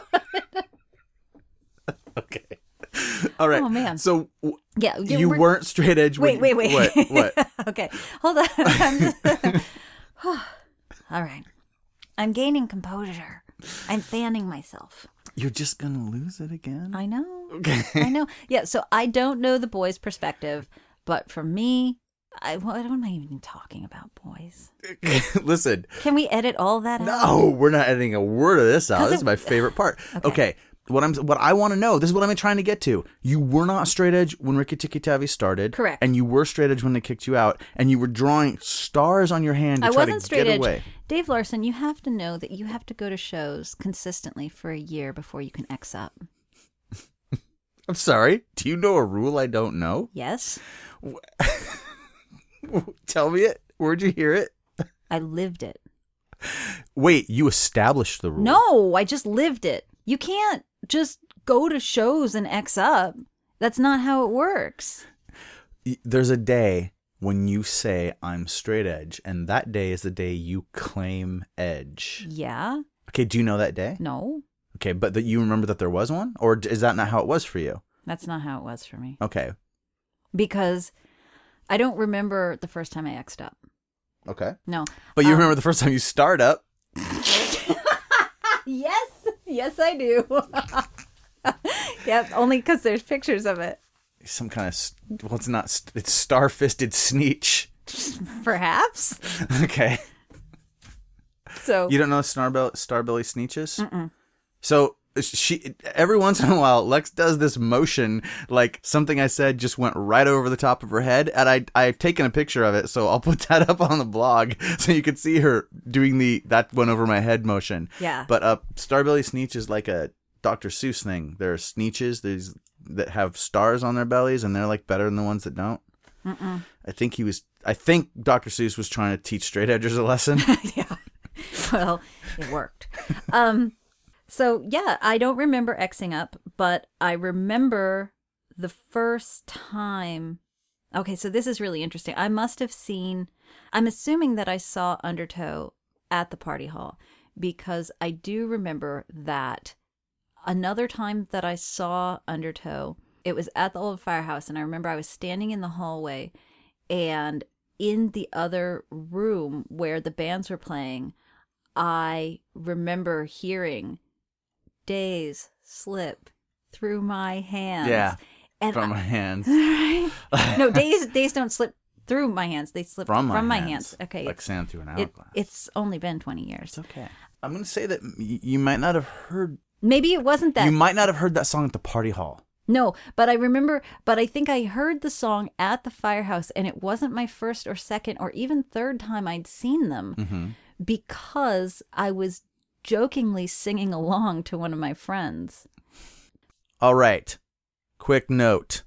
We had to take a break right now, essentially, because people were showing up here at the house and we had to go talk to them. So we're going to come back into the conversation, but it is more than an hour after when we took that break. So we're not going to hit it just right. We're going to try to get back where we were, but I just want to give you a warning. If it's a little disjointed, that's why. I believe we were talking about Lex listening to Undertow and first beginning to recognize the song Stalemate. Does that sound right, Lex? That sounds about right. All right, let's go. Tell me about it. I thought it was really funny, and then I thought it was fucking awesome. It went from funny to awesome. Yes. What made you think it was funny in the first place? The Baldwins. You may know them from previous episodes. Adam Baldwin was a very good friend of mine. We went to high school together, and he had written a song, maybe with Dan Gallucci, I'm not sure, but it was a fake hardcore song. It was a fake hardcore song that they used to run around singing. And it kind of went like, you hurt my feelings when you killed that cow. And it was like, I pledge allegiance to the blah, blah, blah, and there is no God. And they just made this fake hardcore song, and they'd sing it, and like... It sounds great. It was. It was. And so much so that I'm remembering it now. It's still in my head.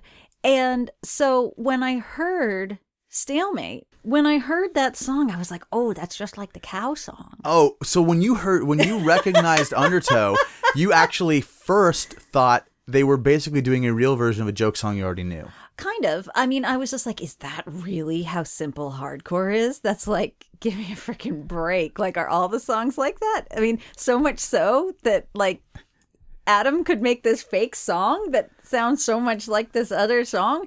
And then I was like, wait a minute. I like that.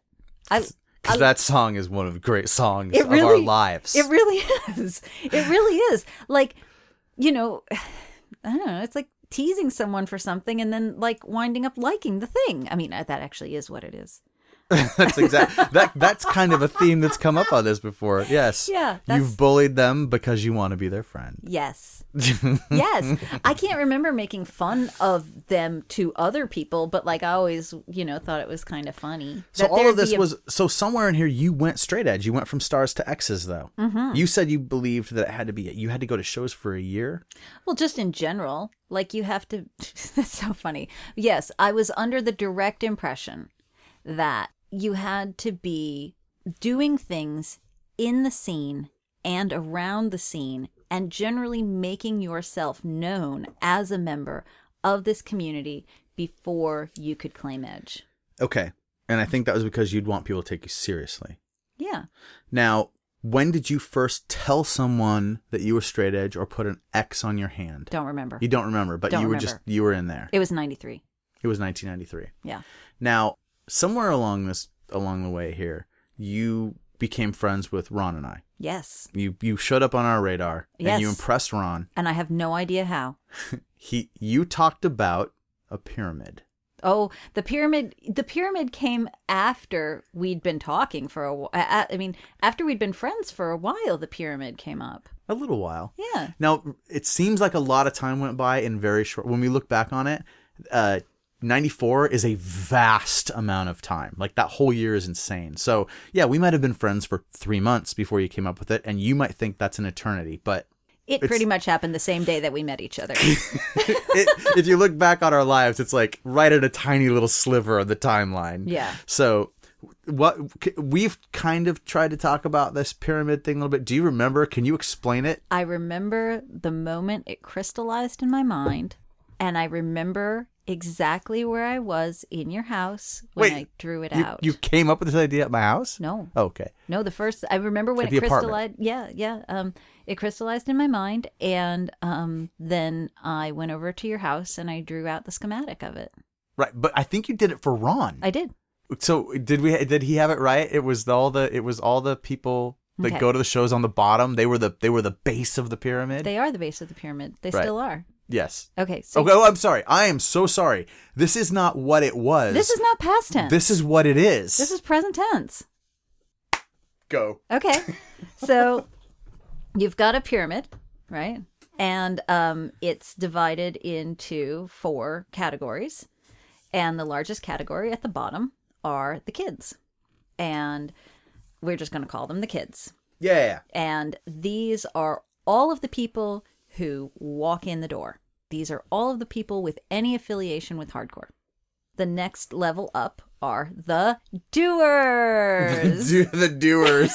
This is getting a little Ayn Randian. Okay, so these are the doers. These are people who do Could we also things. call the base level the moochers? No, Okay, go on. we cannot. Well, they're takers, right? They're taking the work of the doers. No, Okay. thanks, Dave, but no. I'm just seeing if there are any holes in your pyramid. I'm seeing how libertarian it is. There are no holes in this pyramid. This thing Okay. is watertight. All right. Okay. So the next step up are doers. And these are people who flyer. They make flyers. They make zines. They are doing things. They're getting people in contact with other people. They are tabling. They are making shirts. And then the next step up on the pyramid are bands. Okay. There are fewer people in bands than there are people who are making shirts and zines and flyers and the like. Okay. Okay. And then on the highest part of the pyramid, you have the venues and the labels, right? Right. So when you've got a venue, you've got the primary person, like the director or manager of that venue. That's one person. Yeah. When you have a label, that's usually one person. Got it. So in this pyramid, it's not in terms of who is important or who does what. It's about the number of people from the base of kids up to doers, up to bands, up to labels and venues. And the best thing about this is that the labels and venues are also kids. And Well, each one of those things it's is one of built those of the things. other. It just builds on each other, and without one part, the other part of the pyramid collapses. Like Jenga. Like Jenga. Like Jenga, yeah. Okay. Yeah. And this just really crystallized in my mind because I've always been very interested in the sociology of hardcore and how it works, and how we are able to come together and make what we do and create the community we do, and have it be cohesive and tangible, and just kind of how it works. I would have loved to go into sociology and really study the sociology of hardcore, but I know that the only jobs in the field of sociology are in academia, and that's not what I want to do. I mean, Right. sociology, awesome field, but what can you do with it other than be smart? Right. Can't make any money. I apologize to all professional sociologists. Well, if they're professional sociologists, they're making money. Oh, I apologize to all people who tried to be professional sociologists. And I wish you luck. Don't give up the dream. So we're past where we met now. Yeah. We're in that area that summer 94 was a big influential time. We talked about that a lot. There's a lot of stuff that happened. Undertow really rises. I don't Apple think Thems comes out. that influential time, I don't think that's a strong enough statement. Okay. I think it was more than an influential time. What do you think it was? I think it was a revolutionary time. Nice. See, it's hard to state the importance of what was happening in Northwest Hardcore and in Seattle in 1993, 94, and 95. That was such a profoundly revolutionary time because so many ideas were coming to the front and then they were becoming actualized, and people were having ideas and doing them. Everything seemed to come into place, not just for our scene, but all around Seattle.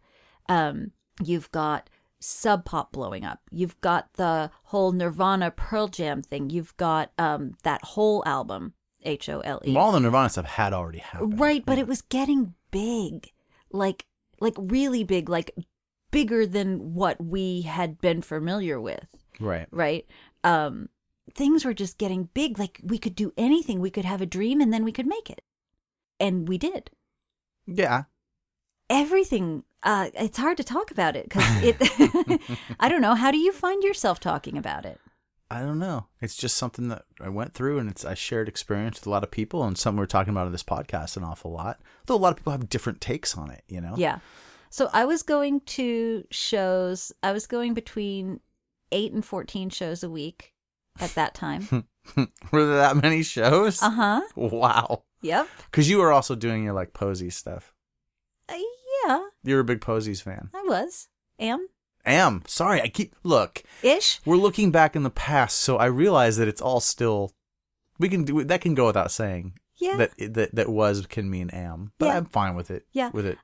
Some correction here and there. Yeah, because I've been friends with those guys since like '89, so it's like I've followed what musical things they've done, and I'm not sure if they actually are the Posies anymore. Yeah. But when I listen to that music, it still is like, oh man, those are the old days. Like it's nice. I like that music. So yeah, '94, we just had like this really amazing triangle of like Kate, Lori, Meg, you know, these really fantastic women who are all running these really astonishing venues. Mm-hmm. Lori at Rock Candy, Kate at Old Firehouse, and Meg at Velvet Elvis. I was working at the Firehouse. I worked at the Firehouse for about 11 years. And there were just so many shows. And it was such a fun time, too, because it was like this really beautiful time where, like, it feels like for the first time, regular people could do things where we couldn't necessarily do it before. So we could have shirts screen printed. Why? Because we could buy the screen printer. Like we could have our own records pressed. You were working at Kinko's, and once photocopiers came onto the scene, like we had access to printing materials in the way that people 7 years before us didn't. And so I think it was a really inspiring time because so much was open to us. And there were a lot of kids, and I'm one of them, who came into the scene right then.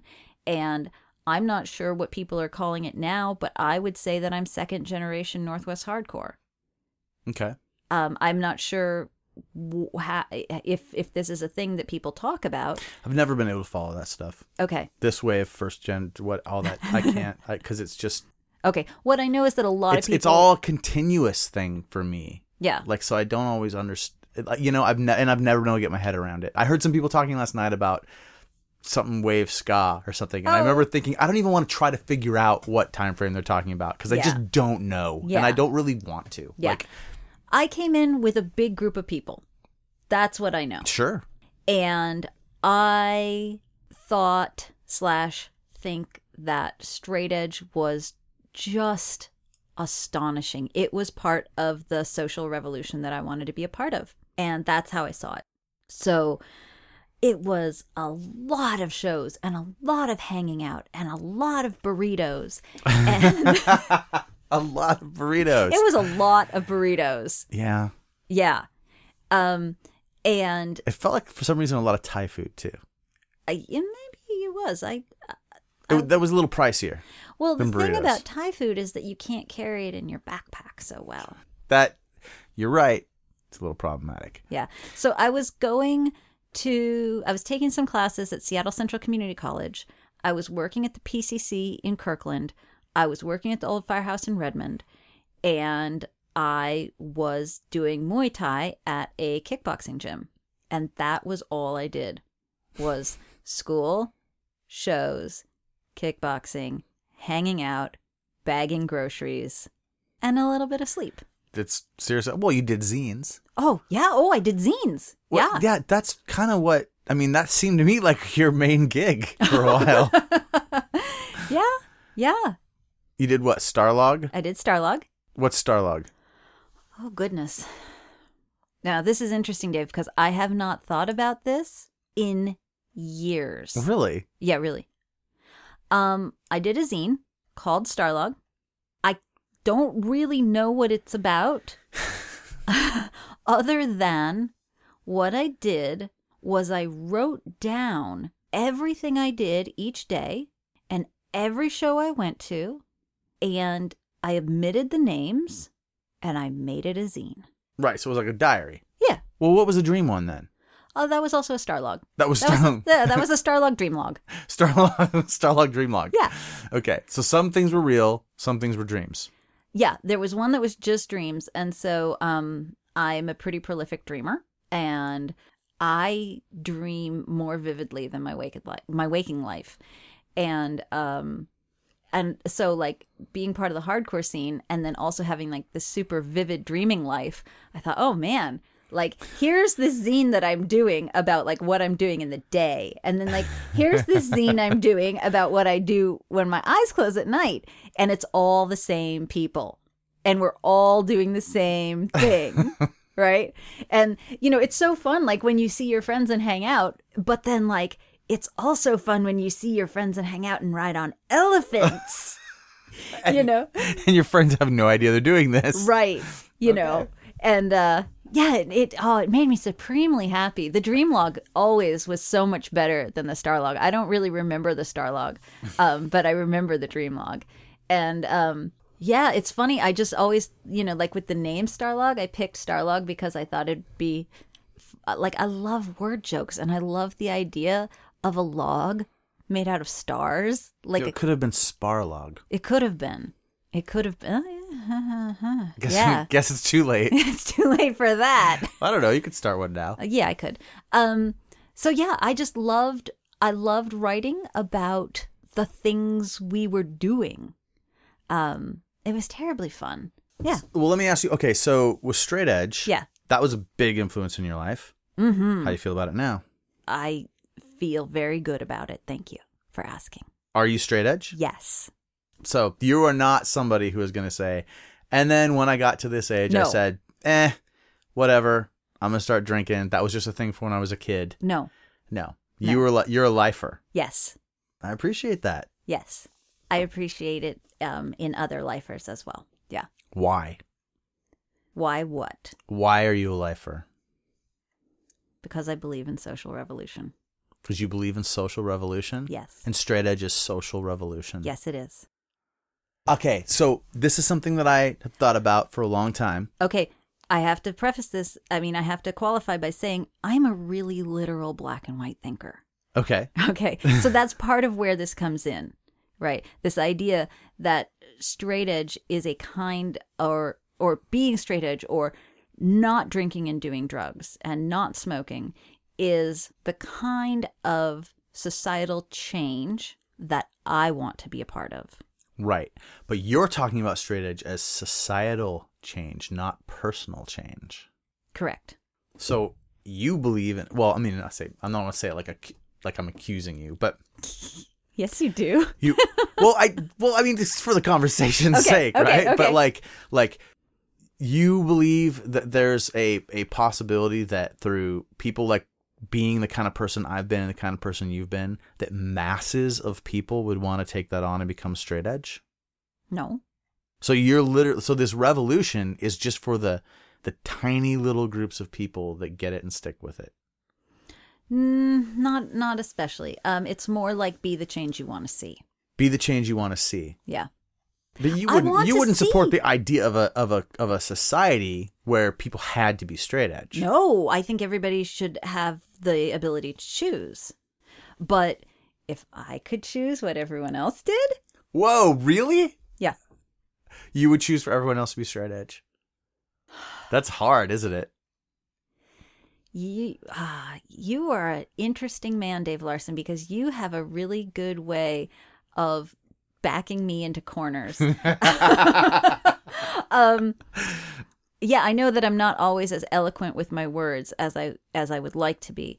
And I know that like sometimes when I'm in a conversation, I get all excited and then I'm recorded for all time and I wind up saying something, that's not exactly true. I'm just trying to keep it interesting. I know. And you're good at that.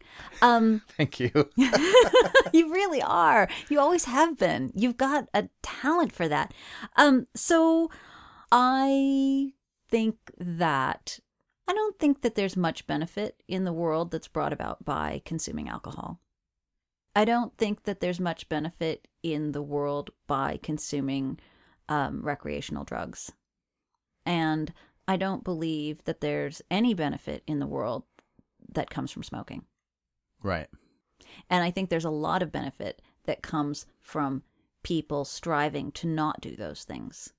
And when I say benefit, I really mean like in terms of body health, in terms of financial health, like the finances of my family will be better if I don't buy cigarettes. Right? If I don't give my money to this company will not expand. Right. Or they won't be able to expand the whatever nth amount that my money was. Yeah. It's the same argument for if you're a vegetarian, you know that your money won't be going, there's some portion less cow that gets slaughtered that year because that's the amount you would have consumed. And I'm still vegetarian for that reason. Yeah. Right. That's who I am. I have a choice of where my energy goes and I have a choice of where my money goes. Right. There's not a lot of things you have control over in the world. Right. But where you spend your money and where you spend your time, you've got control over that. And so that's where I'm at with that. Okay. I still feel like that answer got a little politician-y. It did. But you know what? It did because I get really flustered with my words. You're doing fine. That's what you think, but inside my head, I'm saying, shut up, Lex. Just stop digging yourself a grave. So look, is there any? I know you've got a list of notes here. Yeah. And I'm going to take you into the future where you disappeared and went away. Okay. So, what is on that list that we haven't talked about yet that you'd like to talk about? We haven't talked about the fact that all of my involvement with hardcore was pre-internet. Really? Mm-hmm. In the United States, yes. You're an entirely pre-internet hardcore person. Yes. I remember hearing vaguely something about a message board. Right. But you weren't online. No. So it had started to exist, but you were not involved. No. Okay. There was also something with AOL. Yeah. I don't know what that was either. Yeah, it was not something that was in the way you were doing anything. Yeah, it just seemed like a really awesome vehicle for people talking shit. Wait, you think that if this internet thing catches on, that people will use this internet and this way to leave messages in order to talk to each other in a way that they wouldn't do it face to face? I do. You might be onto something. That's science. So, yeah, in 1999, I left Seattle. In when? 99. 1999? 1999. Okay, so we're off the list now. You're going to leave. Off of what list? The list. No. The list of things. Oh, this is on the list still. Well, okay, let me see. I had collectible laminates. I got spit on in school. You were preparing questions. I was at the Baldwin's party. Wait a minute. No, hold on. I'm not supposed to talk about that party anymore, apparently, because apparently we've talked way too much about Rocky's silver shirt. I visited Bill in his house in Portland. Bill Baker. Bill Baker in his house in Portland when he was doing Slow Side Down. Yep. Hey, no, hold on. I was at Botch's first show. Oh, that's good. The very first show. One time there was a show at the Velvet Elvis and Drew Barrymore was there. That's true. I believe Jayhawker sold her a demo. Okay. Earth Crisis. What about Earth Crisis? I flew to New Jersey to see them. Oh, good for you. I got a Firestorm sweatshirt and a laminate. And a laminate. Yeah. To go with your laminates. Yeah. I got my leg tattoos on the State Route Bloodlet tour up in Canada. Bonnie gave them to me. Oh, nice. Yeah. Ron made me a mixtape that changed my life. Ron Gardapi yes. changed your life. Yes. Oh, we haven't heard much about that on this podcast. Okay.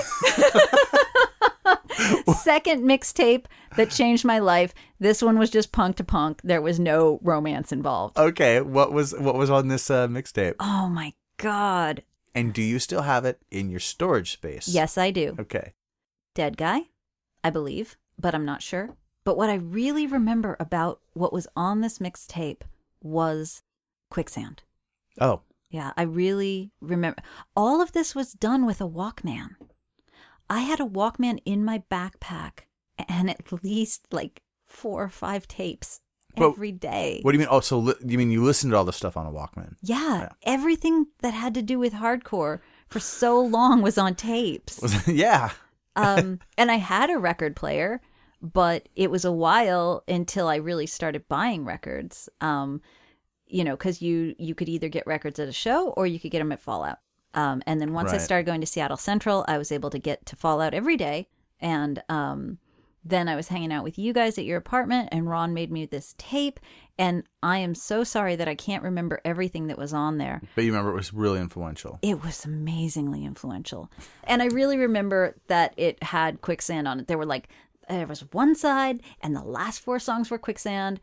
And, oh man, it was so good. Hey, did I dream this, or was I at a birthday party at your house with the Krishna Core Band 108? That is so funny. That's not on my list, but yes. How did that happen? I'm not entirely sure how that happened, but bands used to come and stay at my house. I know that 108 was on tour, and I was having a birthday. You had some birthday parties back then. Oh, I still have birthday parties. You're still big on the birthday parties? I'm still big on the birthday parties. I have never known anyone in my life that was as big on their birthday parties as you. You only get one personal holiday a year. That's your operating philosophy. That's my operating philosophy. I don't think there's enough birthday parties in the world. So yeah, 108 came to my birthday party. It was great fun. They played the Firehouse, and I'm not sure where they went next. It was just it. It was either they're going to sleep in the Firehouse or they're going to sleep at my house, and my house had hot water. Very good. Right. Okay, so they just happened to be at your house on that birthday day. Correct. And I wanted them there because it's 108 and they're on tour. You always had pipe cleaners at your birthday. Oh, hell yes. I just forgot. I completely forgot about that. Why were pipe cleaners a birthday treat? Pipe cleaners are a birthday treat because you can't just have a party and leave people without something to do, right? Pipe cleaners are great at birthday parties because Dave is laughing so hard he can't even breathe right now. Pipe cleaners are great because you can make anything you want. Oh, it's like a scene.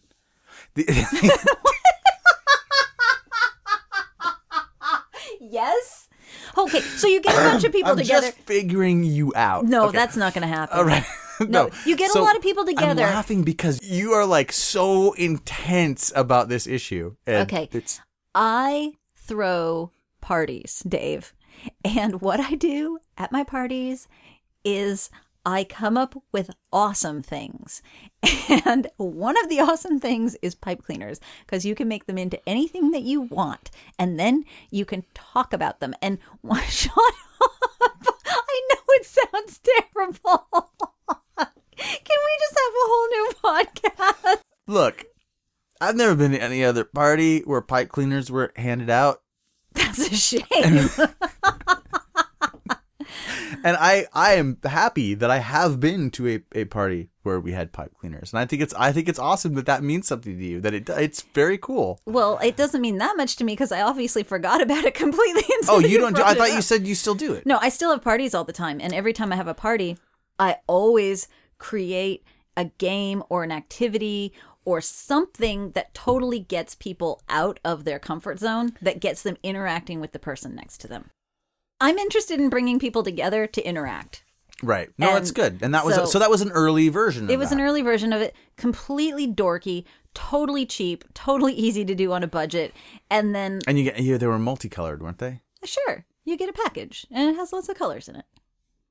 you know, but it was just kind of one of these things where people could be like, look, I made this, I made this. And you I know? think it just ended up being different kinds of hats and fake glasses and stuff. Definitely. Okay. Which is always fun. And so I think I have a picture of like all of us and 108 in my living room with fake pipe cleaner glasses on. It's a thing. Cool. Yeah. Was it weird having Krishnas in your house when I know that wasn't your spiritual take on things? I am not a member of the International Society of Krishna Consciousness, but it was pretty awesome. I've always been very fond of people who practice religion, and I've always been very fond of allowing and making space for differences of religious belief. And so I thought it was pretty awesome that 108 would A, form as a band, B, make a record, C, tour around, D, end up at my birthday party. Because that's the natural progression. That's like a pyramid. That's exactly how it happens. With Lex at the very top. Any bands out there, I'm serious, if you need to come to a birthday party and not play, I have a birthday coming up. And if you just need to come, and I'll bring the craft materials, and then that will be the end of your musical career, because what happened to 108 after that, I'm not sure. No, there was some more. There was? Yeah, it was a lot more. It doesn't just end. I know in your timeline of your story of your life, that's the end of it. That is the end of it. I don't know what happened to them. What else is on the list real quick before we get to you leaving? I did all of this without a car and without access to a car. I didn't learn how to drive until 1999. Everything that we've talked about from the beginning to now was done. Can I get a ride home? Oh, no, I remember because I gave a lot of those I know rides. you did. But like, can I get a ride home? I might as well have that tattooed across, both arms and legs and just be like, can I get a ride home? The thing is that I lived so very far away. And this isn't like, if it was the East Coast or something, you'd just taken trains. Sure. Like, we have no good transportation. Mm-mm. Certainly not on the East Side. In Seattle, you could have taken buses. Yeah. But no, this is a place where you need a car. Right. And then, like, why on earth anyone would drive me, like, an hour away and then an hour back is completely beyond me. I don't know how that happened. It happened here and there. Well, it happened every damn night for me. A bunch of different drivers. Mm-hmm, mm-hmm. And then I didn't learn how to ride a bike until I was 23. And so Cam Johnson taught me how to ride a bike up in, what's that park up on Capitol Hill where the gay sex cruising park? Well, one, you're gesturing with your thumb and you're actually pointing towards Canada. Fantastic. So, I don't know the park.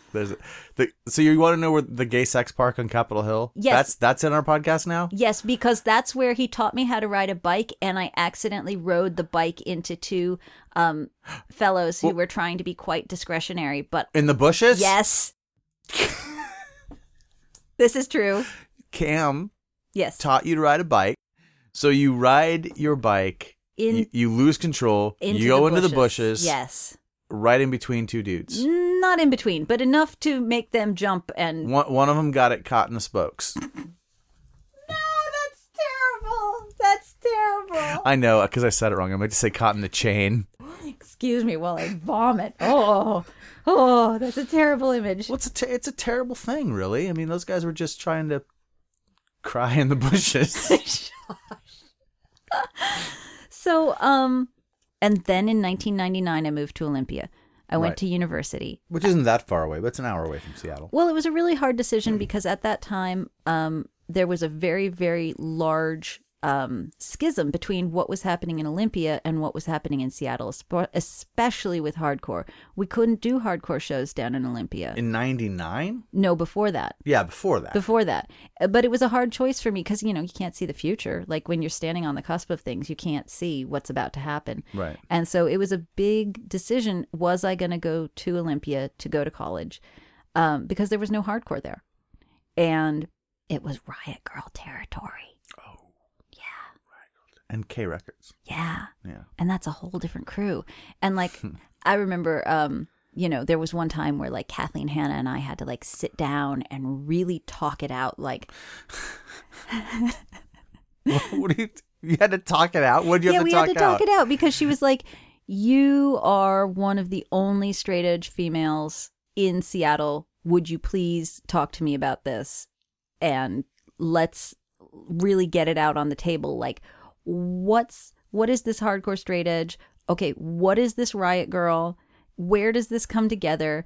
You know, like, hey, Riot Girls, why are you not down with hardcore straight edge? Hey, hardcore straight edge, why are you not down with Riot Girls? Right. And so, like, there was this kind of tension, like, hardcore's so important to me. How could I go to Olympia? It's going to be so far away down the street. You know, like, will I be okay there? Will I fit in? You know, God, that sounds dorky. But, like, I'm just going to go hide under a rock now because I'm feeling like a 12-year-old. But We've got a fine selection of bushes in the backyard. I know you do. God, I'm going to go hide in them and cry. So yeah, but no, it was a big concern of mine going down there, because it wasn't my scene. It wasn't my scene. But I went down there and I started to study, and I went in beginning to study art, and I changed midway, and I went on to get a degree in Islamic studies. Because for the first time in my life, I realized I was pretty smart at something, and that something was studying religion. And so I did a lot of Old Testament studies, a lot of New Testament studies, and then a ton of Islamic studies. And so that involves like the Quran and the life of Prophet Muhammad and Islamic art and architecture and Islamic colonialism and trade and transport and, did I say language, and everything that you would imagine is involved with Islamic studies. And I went to school in Cairo for a while, and I went to school in Turkey for a while. And in the middle of that degree, I took some time off and I did a 6-month backpacking trip in Madagascar, also hitting Kenya, Comoros, Mauritius, and Rodrigues in the Indian Ocean. And then that was during September 11th I was there. And I landed in Nairobi airport to a completely shut airport. I was in the air that day. And a lot of people here in the States don't know that every international airport on the planet closed that day. Wow. Yeah. So I'll tell you, there's something really creepy about arriving in a closed airport. It's insane. It's just empty. Empty. Just walking through and there's lights no one there. out. Wow. Yeah. But they gotta land the plane, so you have to land the plane. And so there was that, and then I came back and I graduated in 2003. And then you leave for a long time. Then I leave for a long time. Is there more before that, or what makes you leave for a long time? What makes me leave for a long time? Well, I was pretty interested in going on and maybe getting a master's degree and a PhD in Islamic studies. But then I decided I wanted to take a little bit of time off, make a little bit of money. And I had a lot of friends in Korea at the time. And I thought, oh man, that'd be fantastic. I could take a year off. I could go to Korea. I could completely clear my head of the busyness of school and then like filter and process what I've learned and go into another degree with open eyes. Right. And knowing, what I wanted to pursue. I got to Korea, and it turns out that I had a hidden talent that I didn't ever know that I'd possessed, and that was to teach language. Now, let me ask you something. When you went there, you thought you were just taking a year to not work, just to chill out in South Korea. Yes, because Korea was a place that had no Islamic connection for me. So I thought it would be an excellent opportunity to travel, to be abroad, to make a little bit of money, and to really think about what I had learned. Right. And maybe then go into another degree that way. Right. Okay. But you went there not intending to work at all. It was literally just almost like a vacation. No, I was intending to go for work. Oh, you were going to work? Yeah. Okay. Yeah. So, and you discovered that you could teach. Yeah. And not only could I, but I was really freaking good at it. I mean, you got great marks as a teacher. I don't mean to be boastful, but I mean, really, but like, imagine having never baked a cake and then walking into a cooking class and it turns out that you're astonishingly good at it. No. And you're like, dang, I'm good at this. This is a thing I'm good at. Amazing. It felt so amazing. I stayed. So you were teaching English? I was teaching English. But you didn't know how to speak Korean. Correct. I was teaching in a language immersion classroom. Okay. So my students had already acquired the basics of English grammar. And now they were in a context where they didn't just have a Korean English teacher, but they had a Korean English teacher and a native speaking English teacher, and that was me. And so you didn't ever have to understand anything in Korean to do that job? Correct. How did you... So you were speaking to another person who spoke English very well to get the job? Kind of. Back then, you worked through, I guess it would be like a broker. Yeah. And so there'd be a school, and a school wanted a native English speaking teacher, and they would pay a broker $1,000, and the broker would find a teacher. And so as the teacher, I didn't have to do anything other than put my resume forward, and then that broker would plug me in with a school. Okay. That's how it used to work. It doesn't work that way now? No. How does it work now? Oh, a lot of laws have changed in Korea since then. Now there's a screening process. Now there's a... To keep criminals from fleeing to Korea? Well, yeah, to keep criminals out of Korea. And to just to vet the teachers more. Because so many people were going over who weren't teachers and who weren't interested in teaching. Right. People who were just really interested in having an international experience. And honestly, that's kind of where I was at the beginning. I mean, I was interested in teaching, but I had no teacher training. Right. I had been a language learner from the time I was 8, but so I knew how boring language classes could be. And so I just really threw my all into helping kids learn language. And I'd been there for about 6 to 9 months looking for hardcore before I found it. And so although I haven't been here and involved with Northwest Hardcore, I have been involved with hardcore the entire time I've been gone. Right. So you connected with hardcore people in South Korea. Definitely. And I saw you when you were in town with the Geeks. Yes. I think that's when we were trying to figure out what show it was, or the last time we saw each other before you came back this last time. Well, I think I saw you at a Gorilla Biscuit show at El Corazon. Oh, God, that's right. Right. Because my mom still... So I saw you twice then. I must have. Okay. Because I was at that Geek show and I was at the El Corazon show.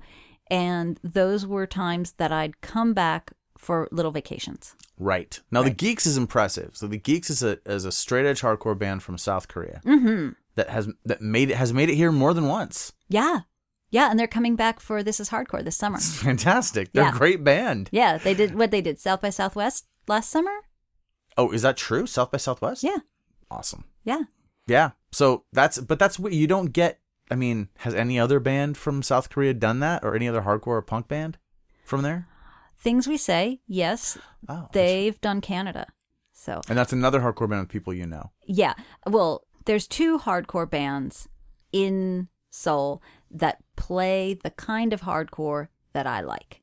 The Geeks, Things We Say and the Geeks both were straight edge bands. Ah. When I got there into Korea, we had about 15 straight edge kids.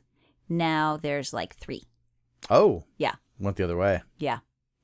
But it's completely understandable with Korean culture because very oftentimes in Korea, So selling out is an international phenomenon.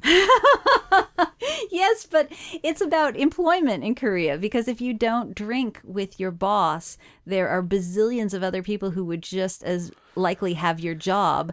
And if the boss finds some kind of disfavor with you, you're out. Okay, so everyone drinks and parties with their bosses to keep them liking them. Well, to keep employed. Right. It's not about selling out. It's about it's about eating. It's like the mark of the beast. You can't make money without it. That's true. That's Okay. what I've heard. All right. Yeah. Do you have your mark? Oh, I don't know. Have you been able to make money? I have. So I guess I do? I guess you do. No, I really haven't been able to make money. Not right. for a long, long time. Dave doesn't have the mark of the beast. Do you? No. Okay. No, which, no. It's some sort of barcode, I understand. I heard it's an RFID chip. Oh, there's that. Yeah. Yeah. It'll be whatever's next, that's what it'll be. Yeah. It'll be, it might be some kind of retina. Oh, yeah. For future retina scans, maybe there's an implant, a retinal implant. Fantastic. That's probably it. Yeah. That's probably it. Okay, look, we had to take another break. We've just had a number of interruptions here today, so we're going to come back in. I think we've lost the thread of exactly where we just were. However, Lex told me something interesting before we started recording again, and that is that she is not known as Lex in Korea. She is known as Lexi. And I would never have called her Lexi, although I might start now. No, you won't. Okay, No, please don't. Let's tell the story of why are you Lexi in Korea? Because Lex has a hard consonant sound at the end. If you were to spell it phonetically, it would be Leks, right? Because the letter X is just ridiculous. And it's, that sounds so funny. That's so funny. The letter X, so dear to my heart, in my name, but linguistically it's ridiculous, because a K and an S it's a very nice representation of the X sound, because X is so infrequently used. Anyhow, it's a hard consonant sound, and in Korean, it's not correct to end anything with a hard consonant sound. It just is really counterintuitive to the way that the language is set up. So I had a choice when I moved to Korea. Instinctively, people led towards two different vowel endings to my name. And one was Leksu, and the other one was Lexi. And because Lexi was closer to Lex and was less annoying to my ears, I went with Lexi. And so in introducing myself to anyone in any context, I always introduced myself as Lexi, because it would be much easier for them to try to remember what my name was in the first place. Also, initially, the first school that I worked at, I'd be there and I'd be working, and my students would come into the school, Lexa, and I was just like, oh no, that's not gonna happen. That's not gonna work. They would come in and yell your name. You were that kind of teacher? Oh, because they were so excited. Yeah. Wait, really? Yeah. Like that you were the best part of the day? Yes. And that's really what I've, tried to go for in my whole philosophy of language teaching, is that I want the hour that you spend with me learning a language to be so fun and so interesting that not only is it the best hour of your day, it's also the most fun hour of your day. And that's what I go for. And so, yeah, I'm the teacher who has students like yelling, like coming down the hallway. And so like I've, over the years, I've taught everything from kindergarten, every year of elementary school. I've taught every year of middle school, high school, university, and I've taught adults. So, yeah. So how many years have you done it? I have been teaching for 9 years, and then I took 2 years off for grad school. And you did grad school. You left Korea to go to grad school. I is that did. true? I left Korea and I moved to Australia. How does one make that decision? After having taught kindergarten, elementary school, middle school, and high school, I was then able to make a commitment and say, yes, this is something that I really like doing. This is a career that I could pursue and wouldn't want to go home and cry every night.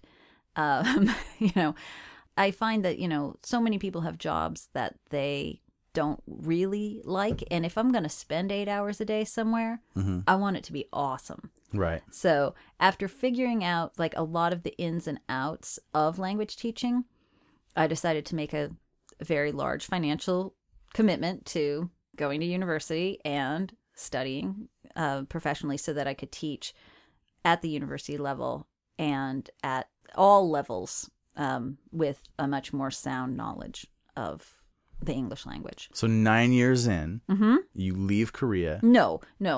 I think like 6 or 7 years in, okay, so but I guess what I was going to say is this.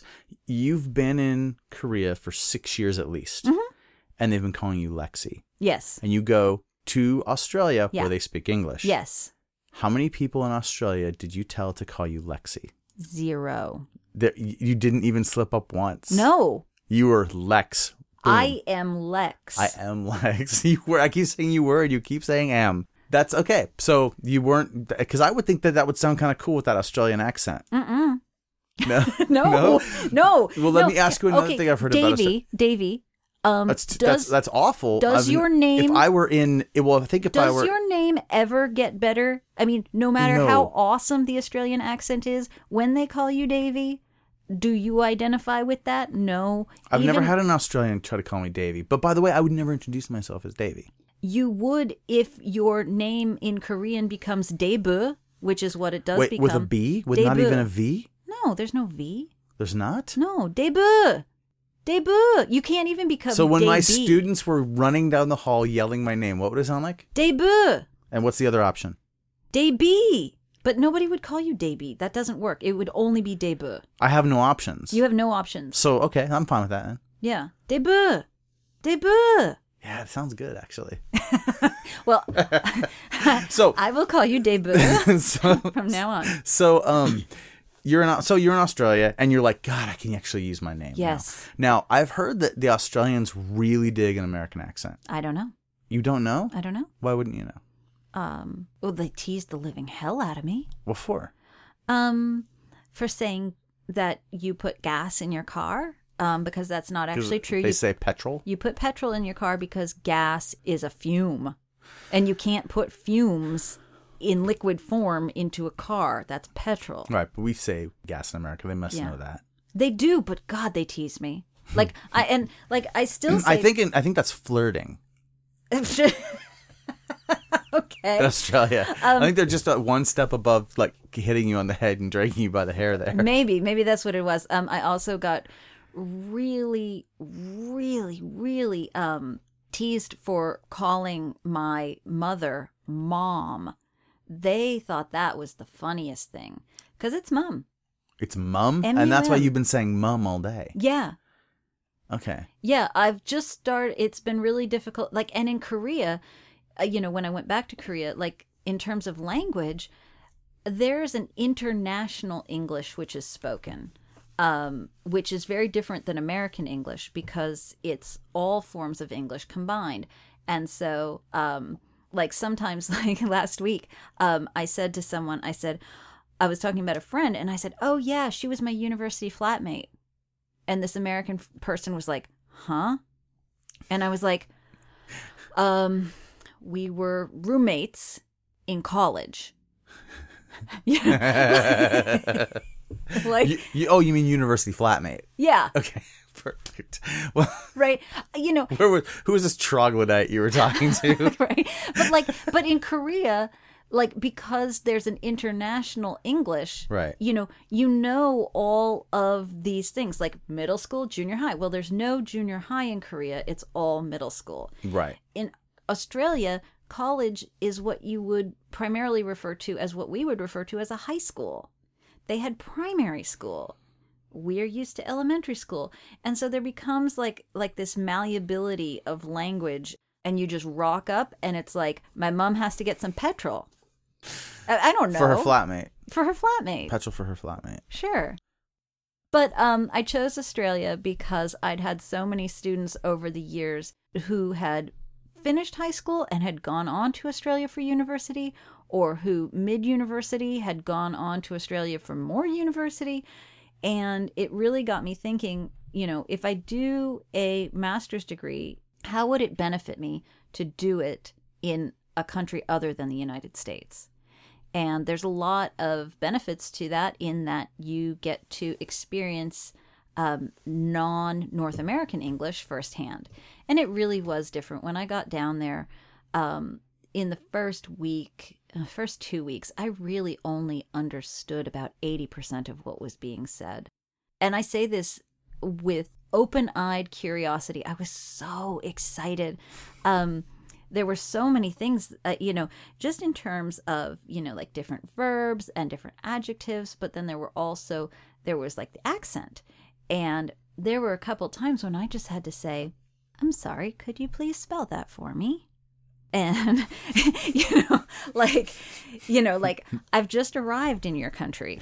I don't actually know what you're saying. And it really gave me a lot of, I guess, compassion for non-native English speakers who learn one form of English and then have to communicate in a different context.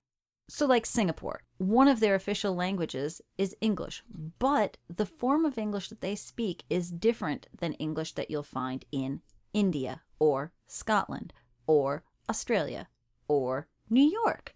And so if you've got someone who's in Singapore who's learning English and they move to Ireland, yeah, it's English, but it's very different. And so by studying the English language in a non-North American context, I was able to get a firsthand living experience of what some English language learners experience theoretically. Okay. Yeah, just the differences in global English. Okay. And this is what you were doing while you were in Australia. Yes. And you did it for 2 years. I did. You never intended to stay there. I intended to stay there. I absolutely fell in love with Australia in a way that I didn't know was possible. When I got there, I felt like that was my place. Like nowhere else on the planet did I feel more like that was where I should be. The only other time that I can recall feeling that good in my life was at the height of my involvement with hardcore here in Washington State. Nice. Yeah, and the all ages music scene. Do you intend to go back to Australia? I would love to.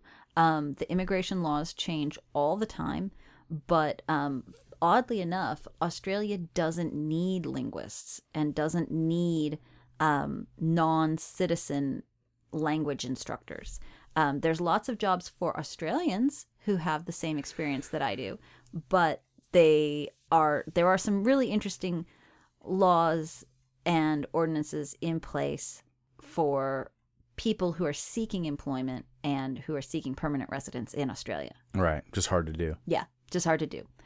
It would be as difficult for me to permanently live in Australia as it would be for anyone who isn't part of the Commonwealth. So Canadians, move to Australia, no problem. After you get done, you can't stay there. Correct. So you need options. Yes. And your options somehow lead you to Korea. Back to Korea. I know, this is so funny. So I have a great friend. His name is Victor Ha, and he sings for Things We Say. And he and his wife run an after-school school.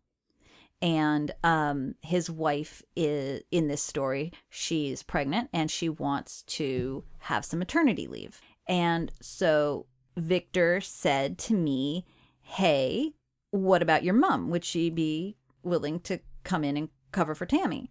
And my mom was game and Victor was game. And so this was Victor and Tammy's third baby. And all the daughters were under the age of 6. So Tammy stayed home. My mom was working for them. And I talked to my mom and I said, hey, I don't really know where on the planet I can go right now. Can I come and stay with you while I look for work? And she said, yep. So I went and stayed. Then was looking for employment around the world. And I got a job, happened to get a job in Korea at a women's university a couple hours south. So my mom left Korea. I stayed and worked, and now I'm back. So you stayed and worked for what? How many years? 2. 2 more years. Okay. Yeah. And so that's 11 years. Mm-hmm. Okay. Then you come back to the States. 8 weeks ago. 8 weeks ago. Yep. You start making noise. I'm here. I actually am where you are again. Yeah. And seeing people are, I know people that have seen you before I saw you. Yeah. I know that people have run into you. Yeah. And so now you're home, basically just settling back into home and feeling home. It's fantastic. It's really wild. I'm having a lot of reverse culture shock. Reverse culture shock. Yeah. So talk about a couple of those things, because no one here is going to be surprised about like the things that are normal in America, but when they hear about the reasons why they're strange to you now that you've been away for 11 years, that might be interesting. Okay. 2 days ago, I went to Costco, and you can get medicine for your pets, like prescription medicine. Yeah. Yeah. They don't have medicine for pets there. Animals live outside. There's no pets? Not really. They're food. Yeah. Do they eat dogs? Yeah. They do. There's no pet dogs. There are pet dogs, but pet dogs really are Maltese dogs almost exclusively are the pets in Korea. And they eat everything else. Well, there is the national dog, which is a Jindo, and that's the national dog, and you cannot kill and eat those ones. But there's Donkey, which is the poop dog, which is every other dog. Wait, every other type of dog is a poop dog? Mm-hmm. And that Donkey means poop dog? Yes. And so my Chihuahua is a poop dog? Well, that's a tricky thing. See, the thing is that we're using linguistic terms and language that was really around before the 1950s. Like before the 1950s, you had Jindo and you had dogs that weren't Jindo. Right. Right? Jindo is a purebred Korean dog. Right. All other dogs are just dogs. Okay. Right? And so then you get the introduction of... So it's a real nationalist thing. Yeah. Yeah. Eat all the other countries' dogs. No. Eat the miscellaneous dogs. We're saying the same thing, right? You're just saying it with different words? Yes. Okay. Yes. So... How is it? How... Are you asking me if I've eaten a dog, Dave? I was trying to trick you into it. Dave, I've been vegetarian as long as I've been straight edge. I cannot tell you what it's like to eat a dog. There's no, like, when in Rome. No. Like, taste the dog. I didn't even eat the bondegi. Like, bondegi is an insect. Like, it would have been much easier to eat the bondegi than it would have been to eat the dog. Bundegi? Bondegi? Degi? What kind of insect is it? This is a silkworm larva, which is cooked and it is sold in a cup on the street. A single one? No, lots of them in a cup. Okay. Lots of them. They're maybe the size of your thumbnail. And they look a little bit like cockroaches, kind of. And they're roasted and they're sold, like, I don't know, like every 20 blocks there'll be a bondegi vendor. Is it kind of like when someone tries to make like roast pumpkin seeds? A little bit, yeah. But they're a super, super high content source of protein. You haven't eaten these? No. You didn't even try them? No. Okay. No. I have no interest in eating insects. Okay. I just, for the record, I want to get that out there. No interest. So they actually, somewhere they have bondegi. We can get it. They've got farms, right? Yeah, but we can get bondegi in cans up here at the Buhan Mart and at H Mart and G Mart. The Korean markets, like right out here.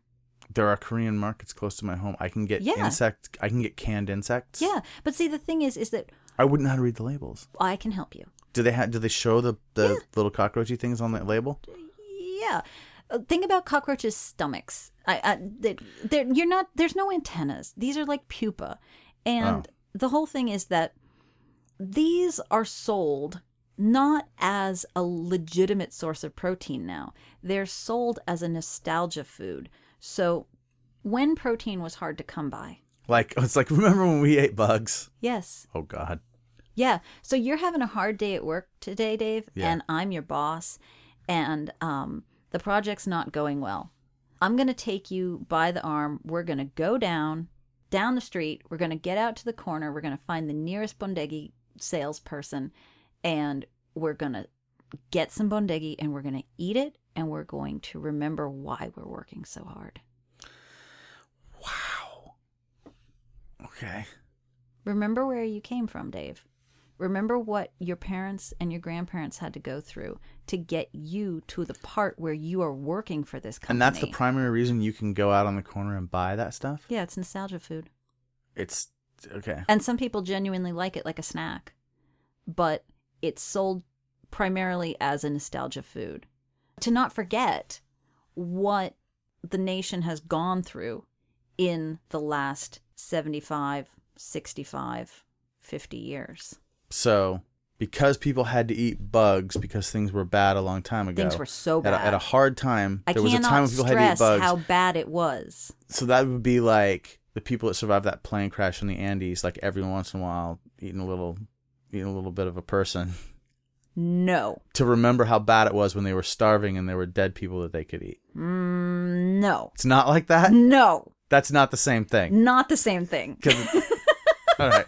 I know where you were trying to go. That was so, you got so close to pulling that off, You're- Dave, and you just didn't. Because I'm talking about national waves of famine due to the Soviets and the United States, communism, war on a Korean peninsula, complete desolation. I mean, the U.S. bombed Seoul.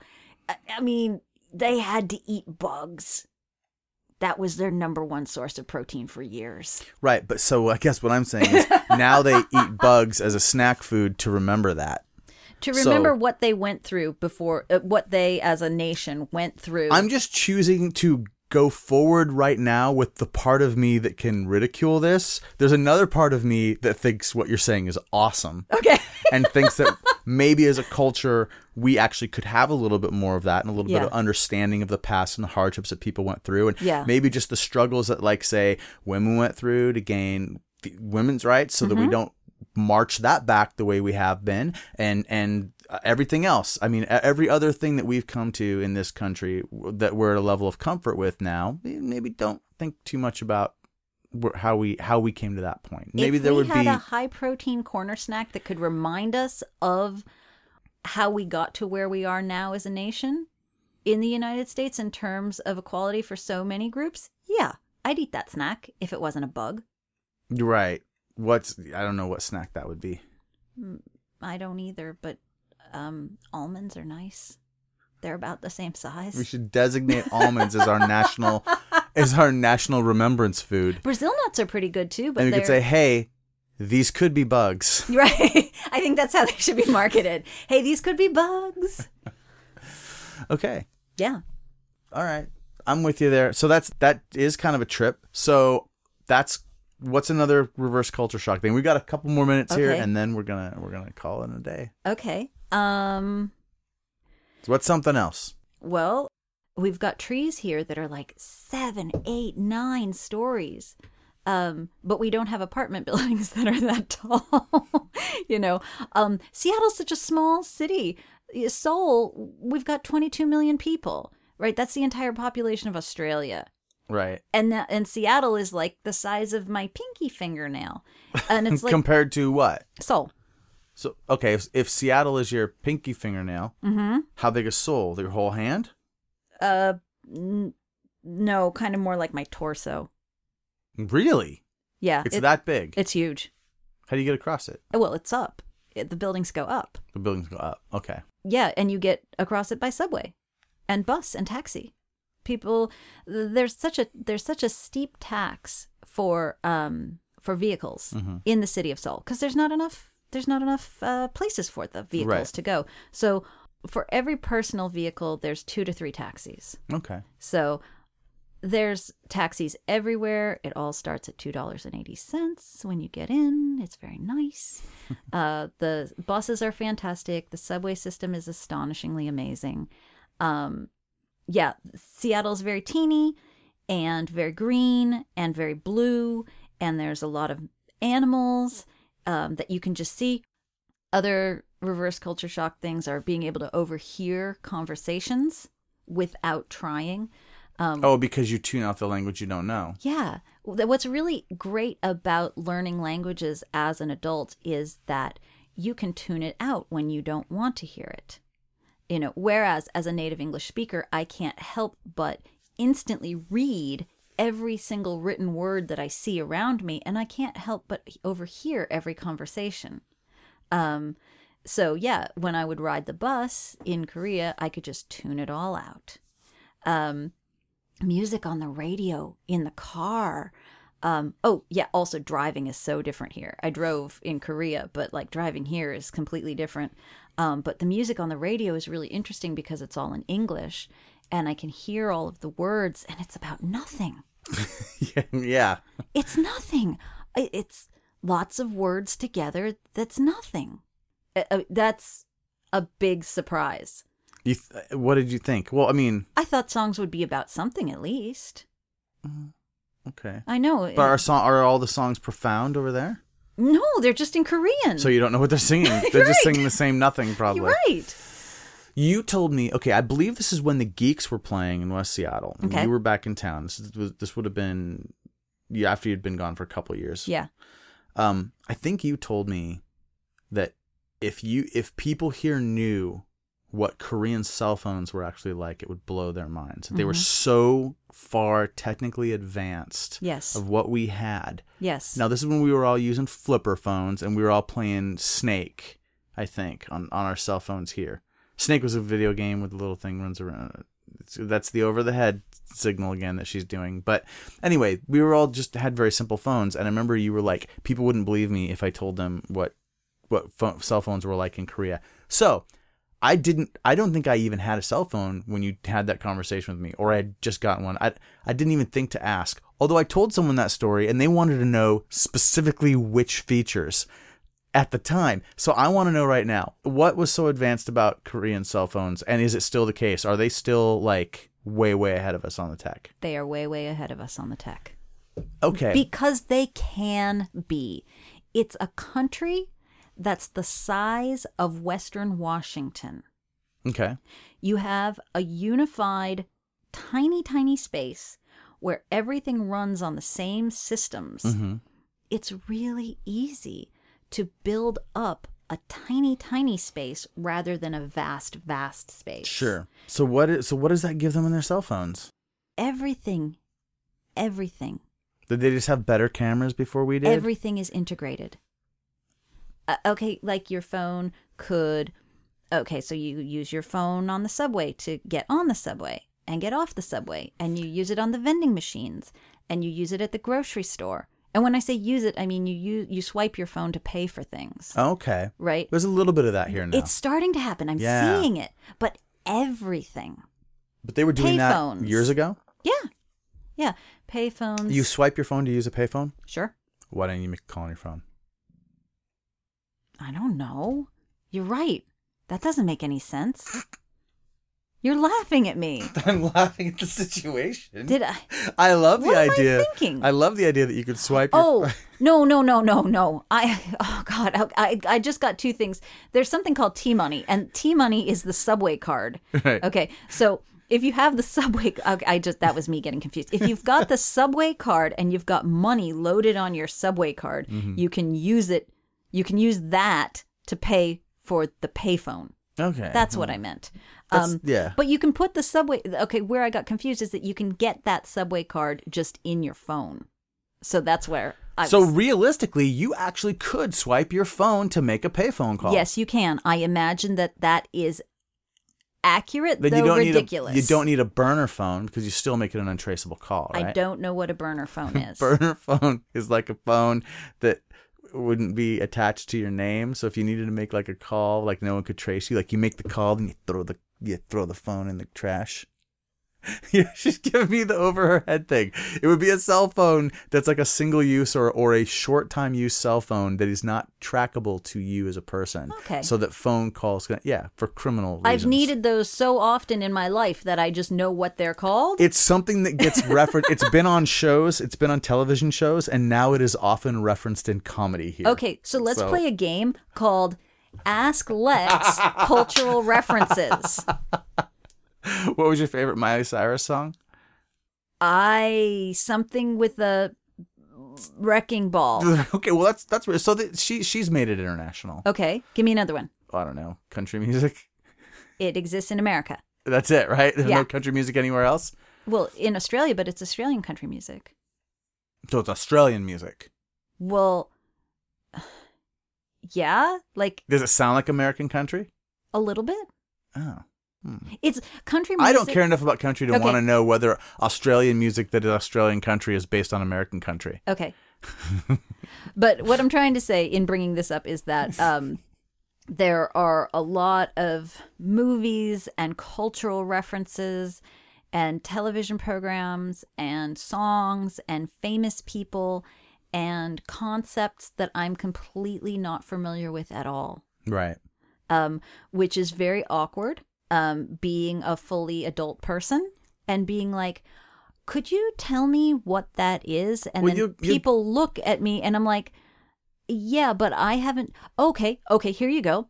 I went to get a cell phone and the guy, cell phone programs and cell phone coverage and carriers are different in every country. I know the Australian system. I know the Korean system. They're very different from what we've got here in the States. And I rocked up and I was like, I need to get a phone.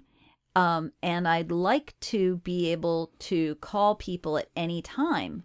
Can I do that? Can I have the same price for calling people all the time?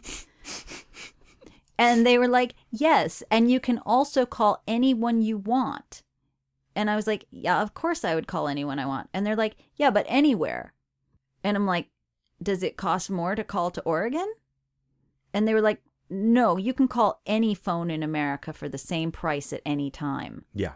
And I was like, mer? Because that's not how it is there, huh? No, that's not how I left. When I left, the only people who had cell phones were Soto and people and people who had phones for work. Right. You mean when you left America, no one had cell phones at all? Yeah, that was 2003. Okay. Like you were rich, you were Soto, or you had one for work.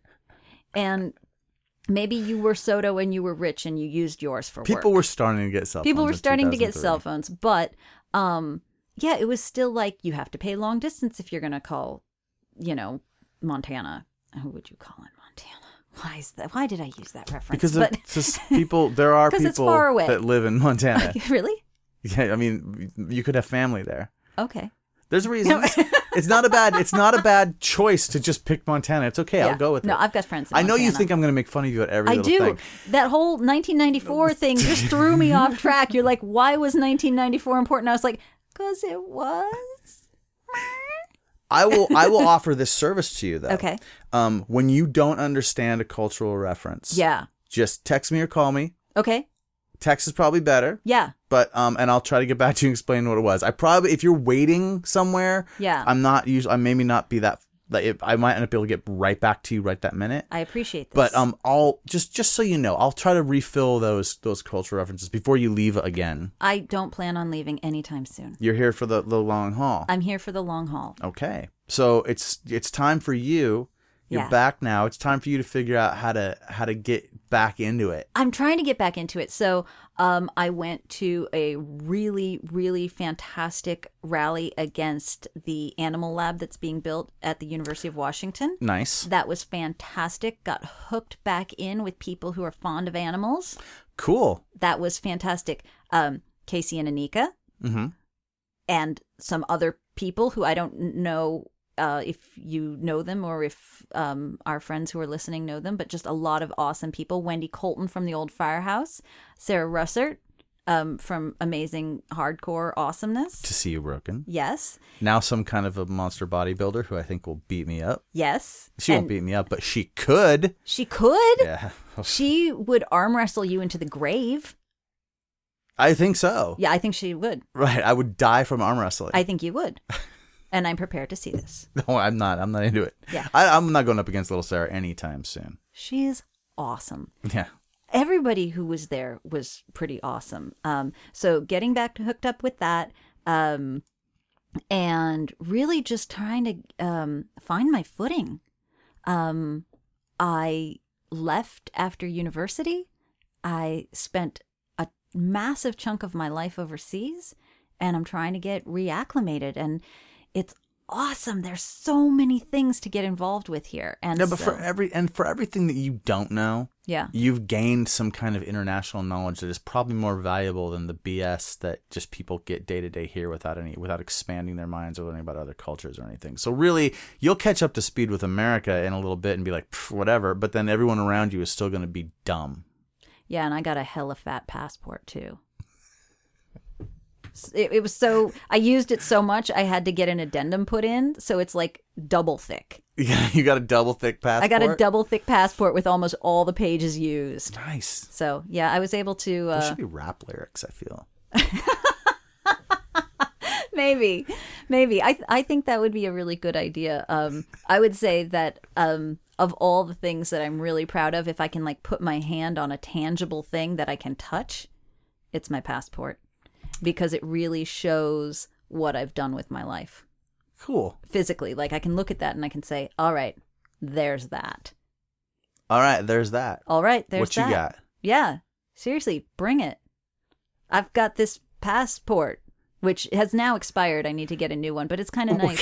So now you got to go back to a regular old passport. I know, and I hate the new ones because they have all these dorky pictures on the pages.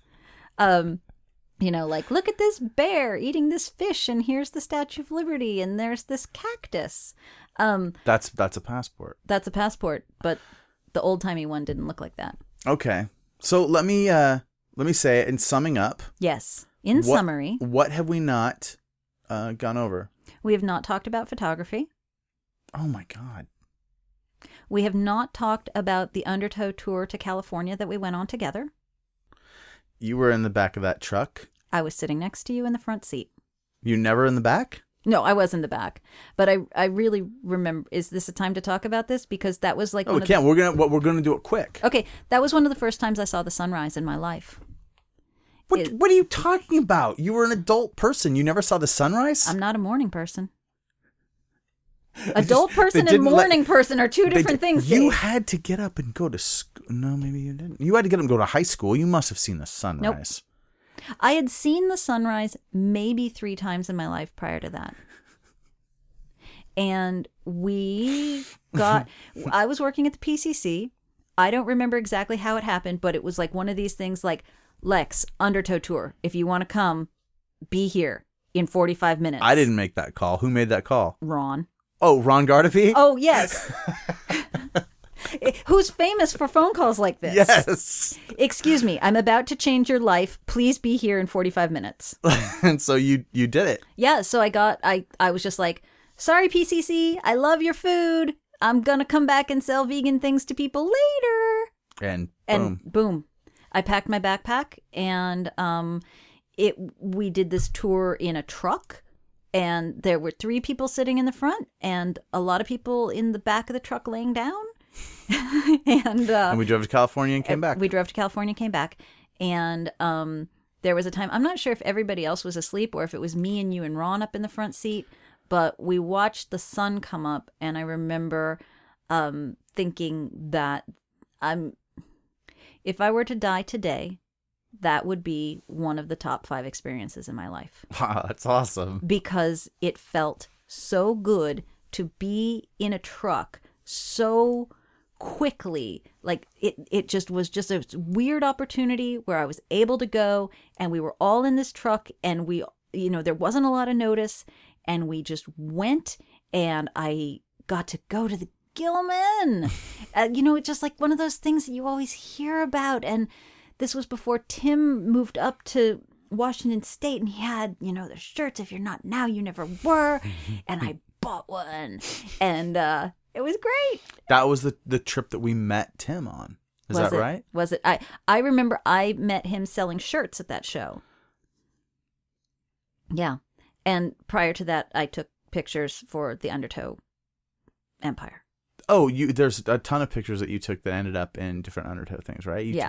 You took pictures at lots and lots of shows. Yeah, tons of shows. Eventually, we're going to raid your storage unit, and I'm going to get all your negatives. Yeah, because I did this all on black and white film, and I was doing it with a film camera, and I was developing the film myself, and I printed all the photos myself in my darkroom. And I'm assuming there were photos you didn't print. There's tons of photos I didn't print. Because of the cost. Yeah. Also, and I've discovered this looking through my negatives, There's lots and lots of just extra photos you take, photos of friends, photos of something in your room because you won't think it's that important. And then 25 years later, you look at the negative and go, I need to see that desktop. What is that stuff in this negative? And it's very cool to see just a random part of your life kind of come back in an image. Yeah. Or like, oh, here's a bunch of funny pictures of some friends where we were hanging out. I didn't spend the money to develop this because I was just blowing off the last 3 pictures on this roll so I could get the undertow photos from the show. I want those pictures now, and so I'm getting them off mine, but we can get them off yours too. I like that. And I just want to go back and rewind a little bit. It wasn't my darkroom. I did all of my film stuff at home, my processing and the like. Do you always lie first? Yes. Yes, that's my policy, is to lie first and then backpedal. I used the darkroom at my high school for the actual printing. Sure, but you did the work. That was the thing. You weren't taking it to a lab. No, I didn't even know where I could find a lab. I just did it. You know, if you wanted to take pictures, you had to do it yourself.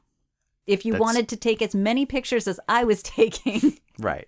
Now, I was taking pictures, but I was using a crappy point and shoot and just going to Film Stop and saying, just give me the negatives. I'll pick the ones I want to print to save money. Nice. And they don't look like yours. Yours look good. Mine look like I just needed something to do. That's awesome. So, look, even with the stuff we're going to edit out of this, which is going to be substantial, we're still way long. So we unfortunately have to cut this short. It's been a long conversation. I've been talking to you too long. It's oh, touche. Now we're doing a little fist bump. Yeah, but this is good. I'm really glad you're home. I'm glad you're able to come and do this. It's great seeing you again. Extremely glad to be here. And thank you for coming and doing the show. Thank you, Dave. I love you, Lex. I love you. Bye. Bye.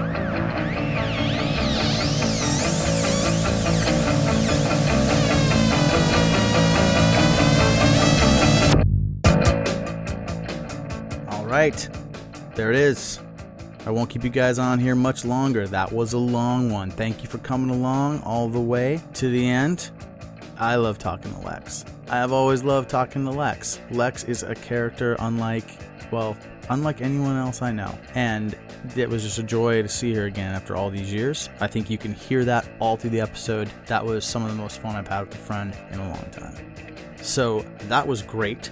I don't have any corrections. There may be some. You know what? If you were listening and you know of some corrections, send it in to us at nobodiesknowsdl@gmail.com. That's our email address for right now, at least for now, for contacting us. Doug Lawless will get in touch with you, or he'll answer the message, or maybe I'll bring up what you have to say in a corrections section on a future episode.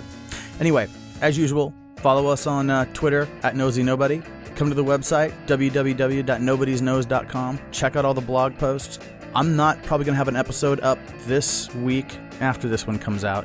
I'm going to put up a couple more articles on the website, some other stuff that I've been working on. I just imagine with Rainfest coming up this weekend, I'm really not going to get a chance to sit down and do another interview right away, but that's not for sure. You can't say for sure what's going to happen. Another thing I'm going to do is, as I talk to people, you'll notice a lot of times we're talking about these different records that my guests were involved in, different records that I was involved in putting out, or projects that we worked on. And in some cases, I still have some of that stuff laying around from over the years from doing Excursion. Excursion Records is gone, but I still have some of the old stuff that I had for distro and then I put out myself. So there's going to be a store category opening up on the website very soon, and I will note the episode that some of these things were mentioned in, and I'll let you know how many copies I have left if you want to pick up a copy for your own collection. If you're like, oh, I don't have that, and you're a completionist, or if you just want to do it to support the podcast, because that's money that will go towards, hosting for this stuff, which isn't crazy expensive, but it's money. So there'll be some other stuff in there, as we grow. I'll probably get some shirts and some other things, and who knows what will happen. This is inspiring all types of schemes. So yeah, keep checking the website, www.nobodiesknows.com, and see you next time. Thanks.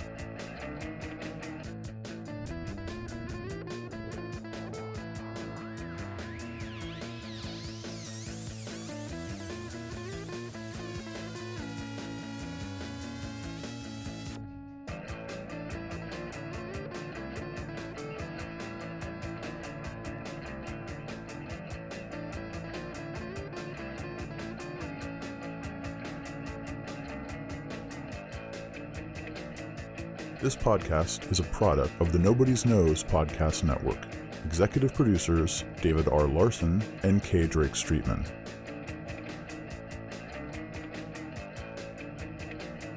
Music for this episode provided by Polymorph from the record Artifacts, Demos, and Debris.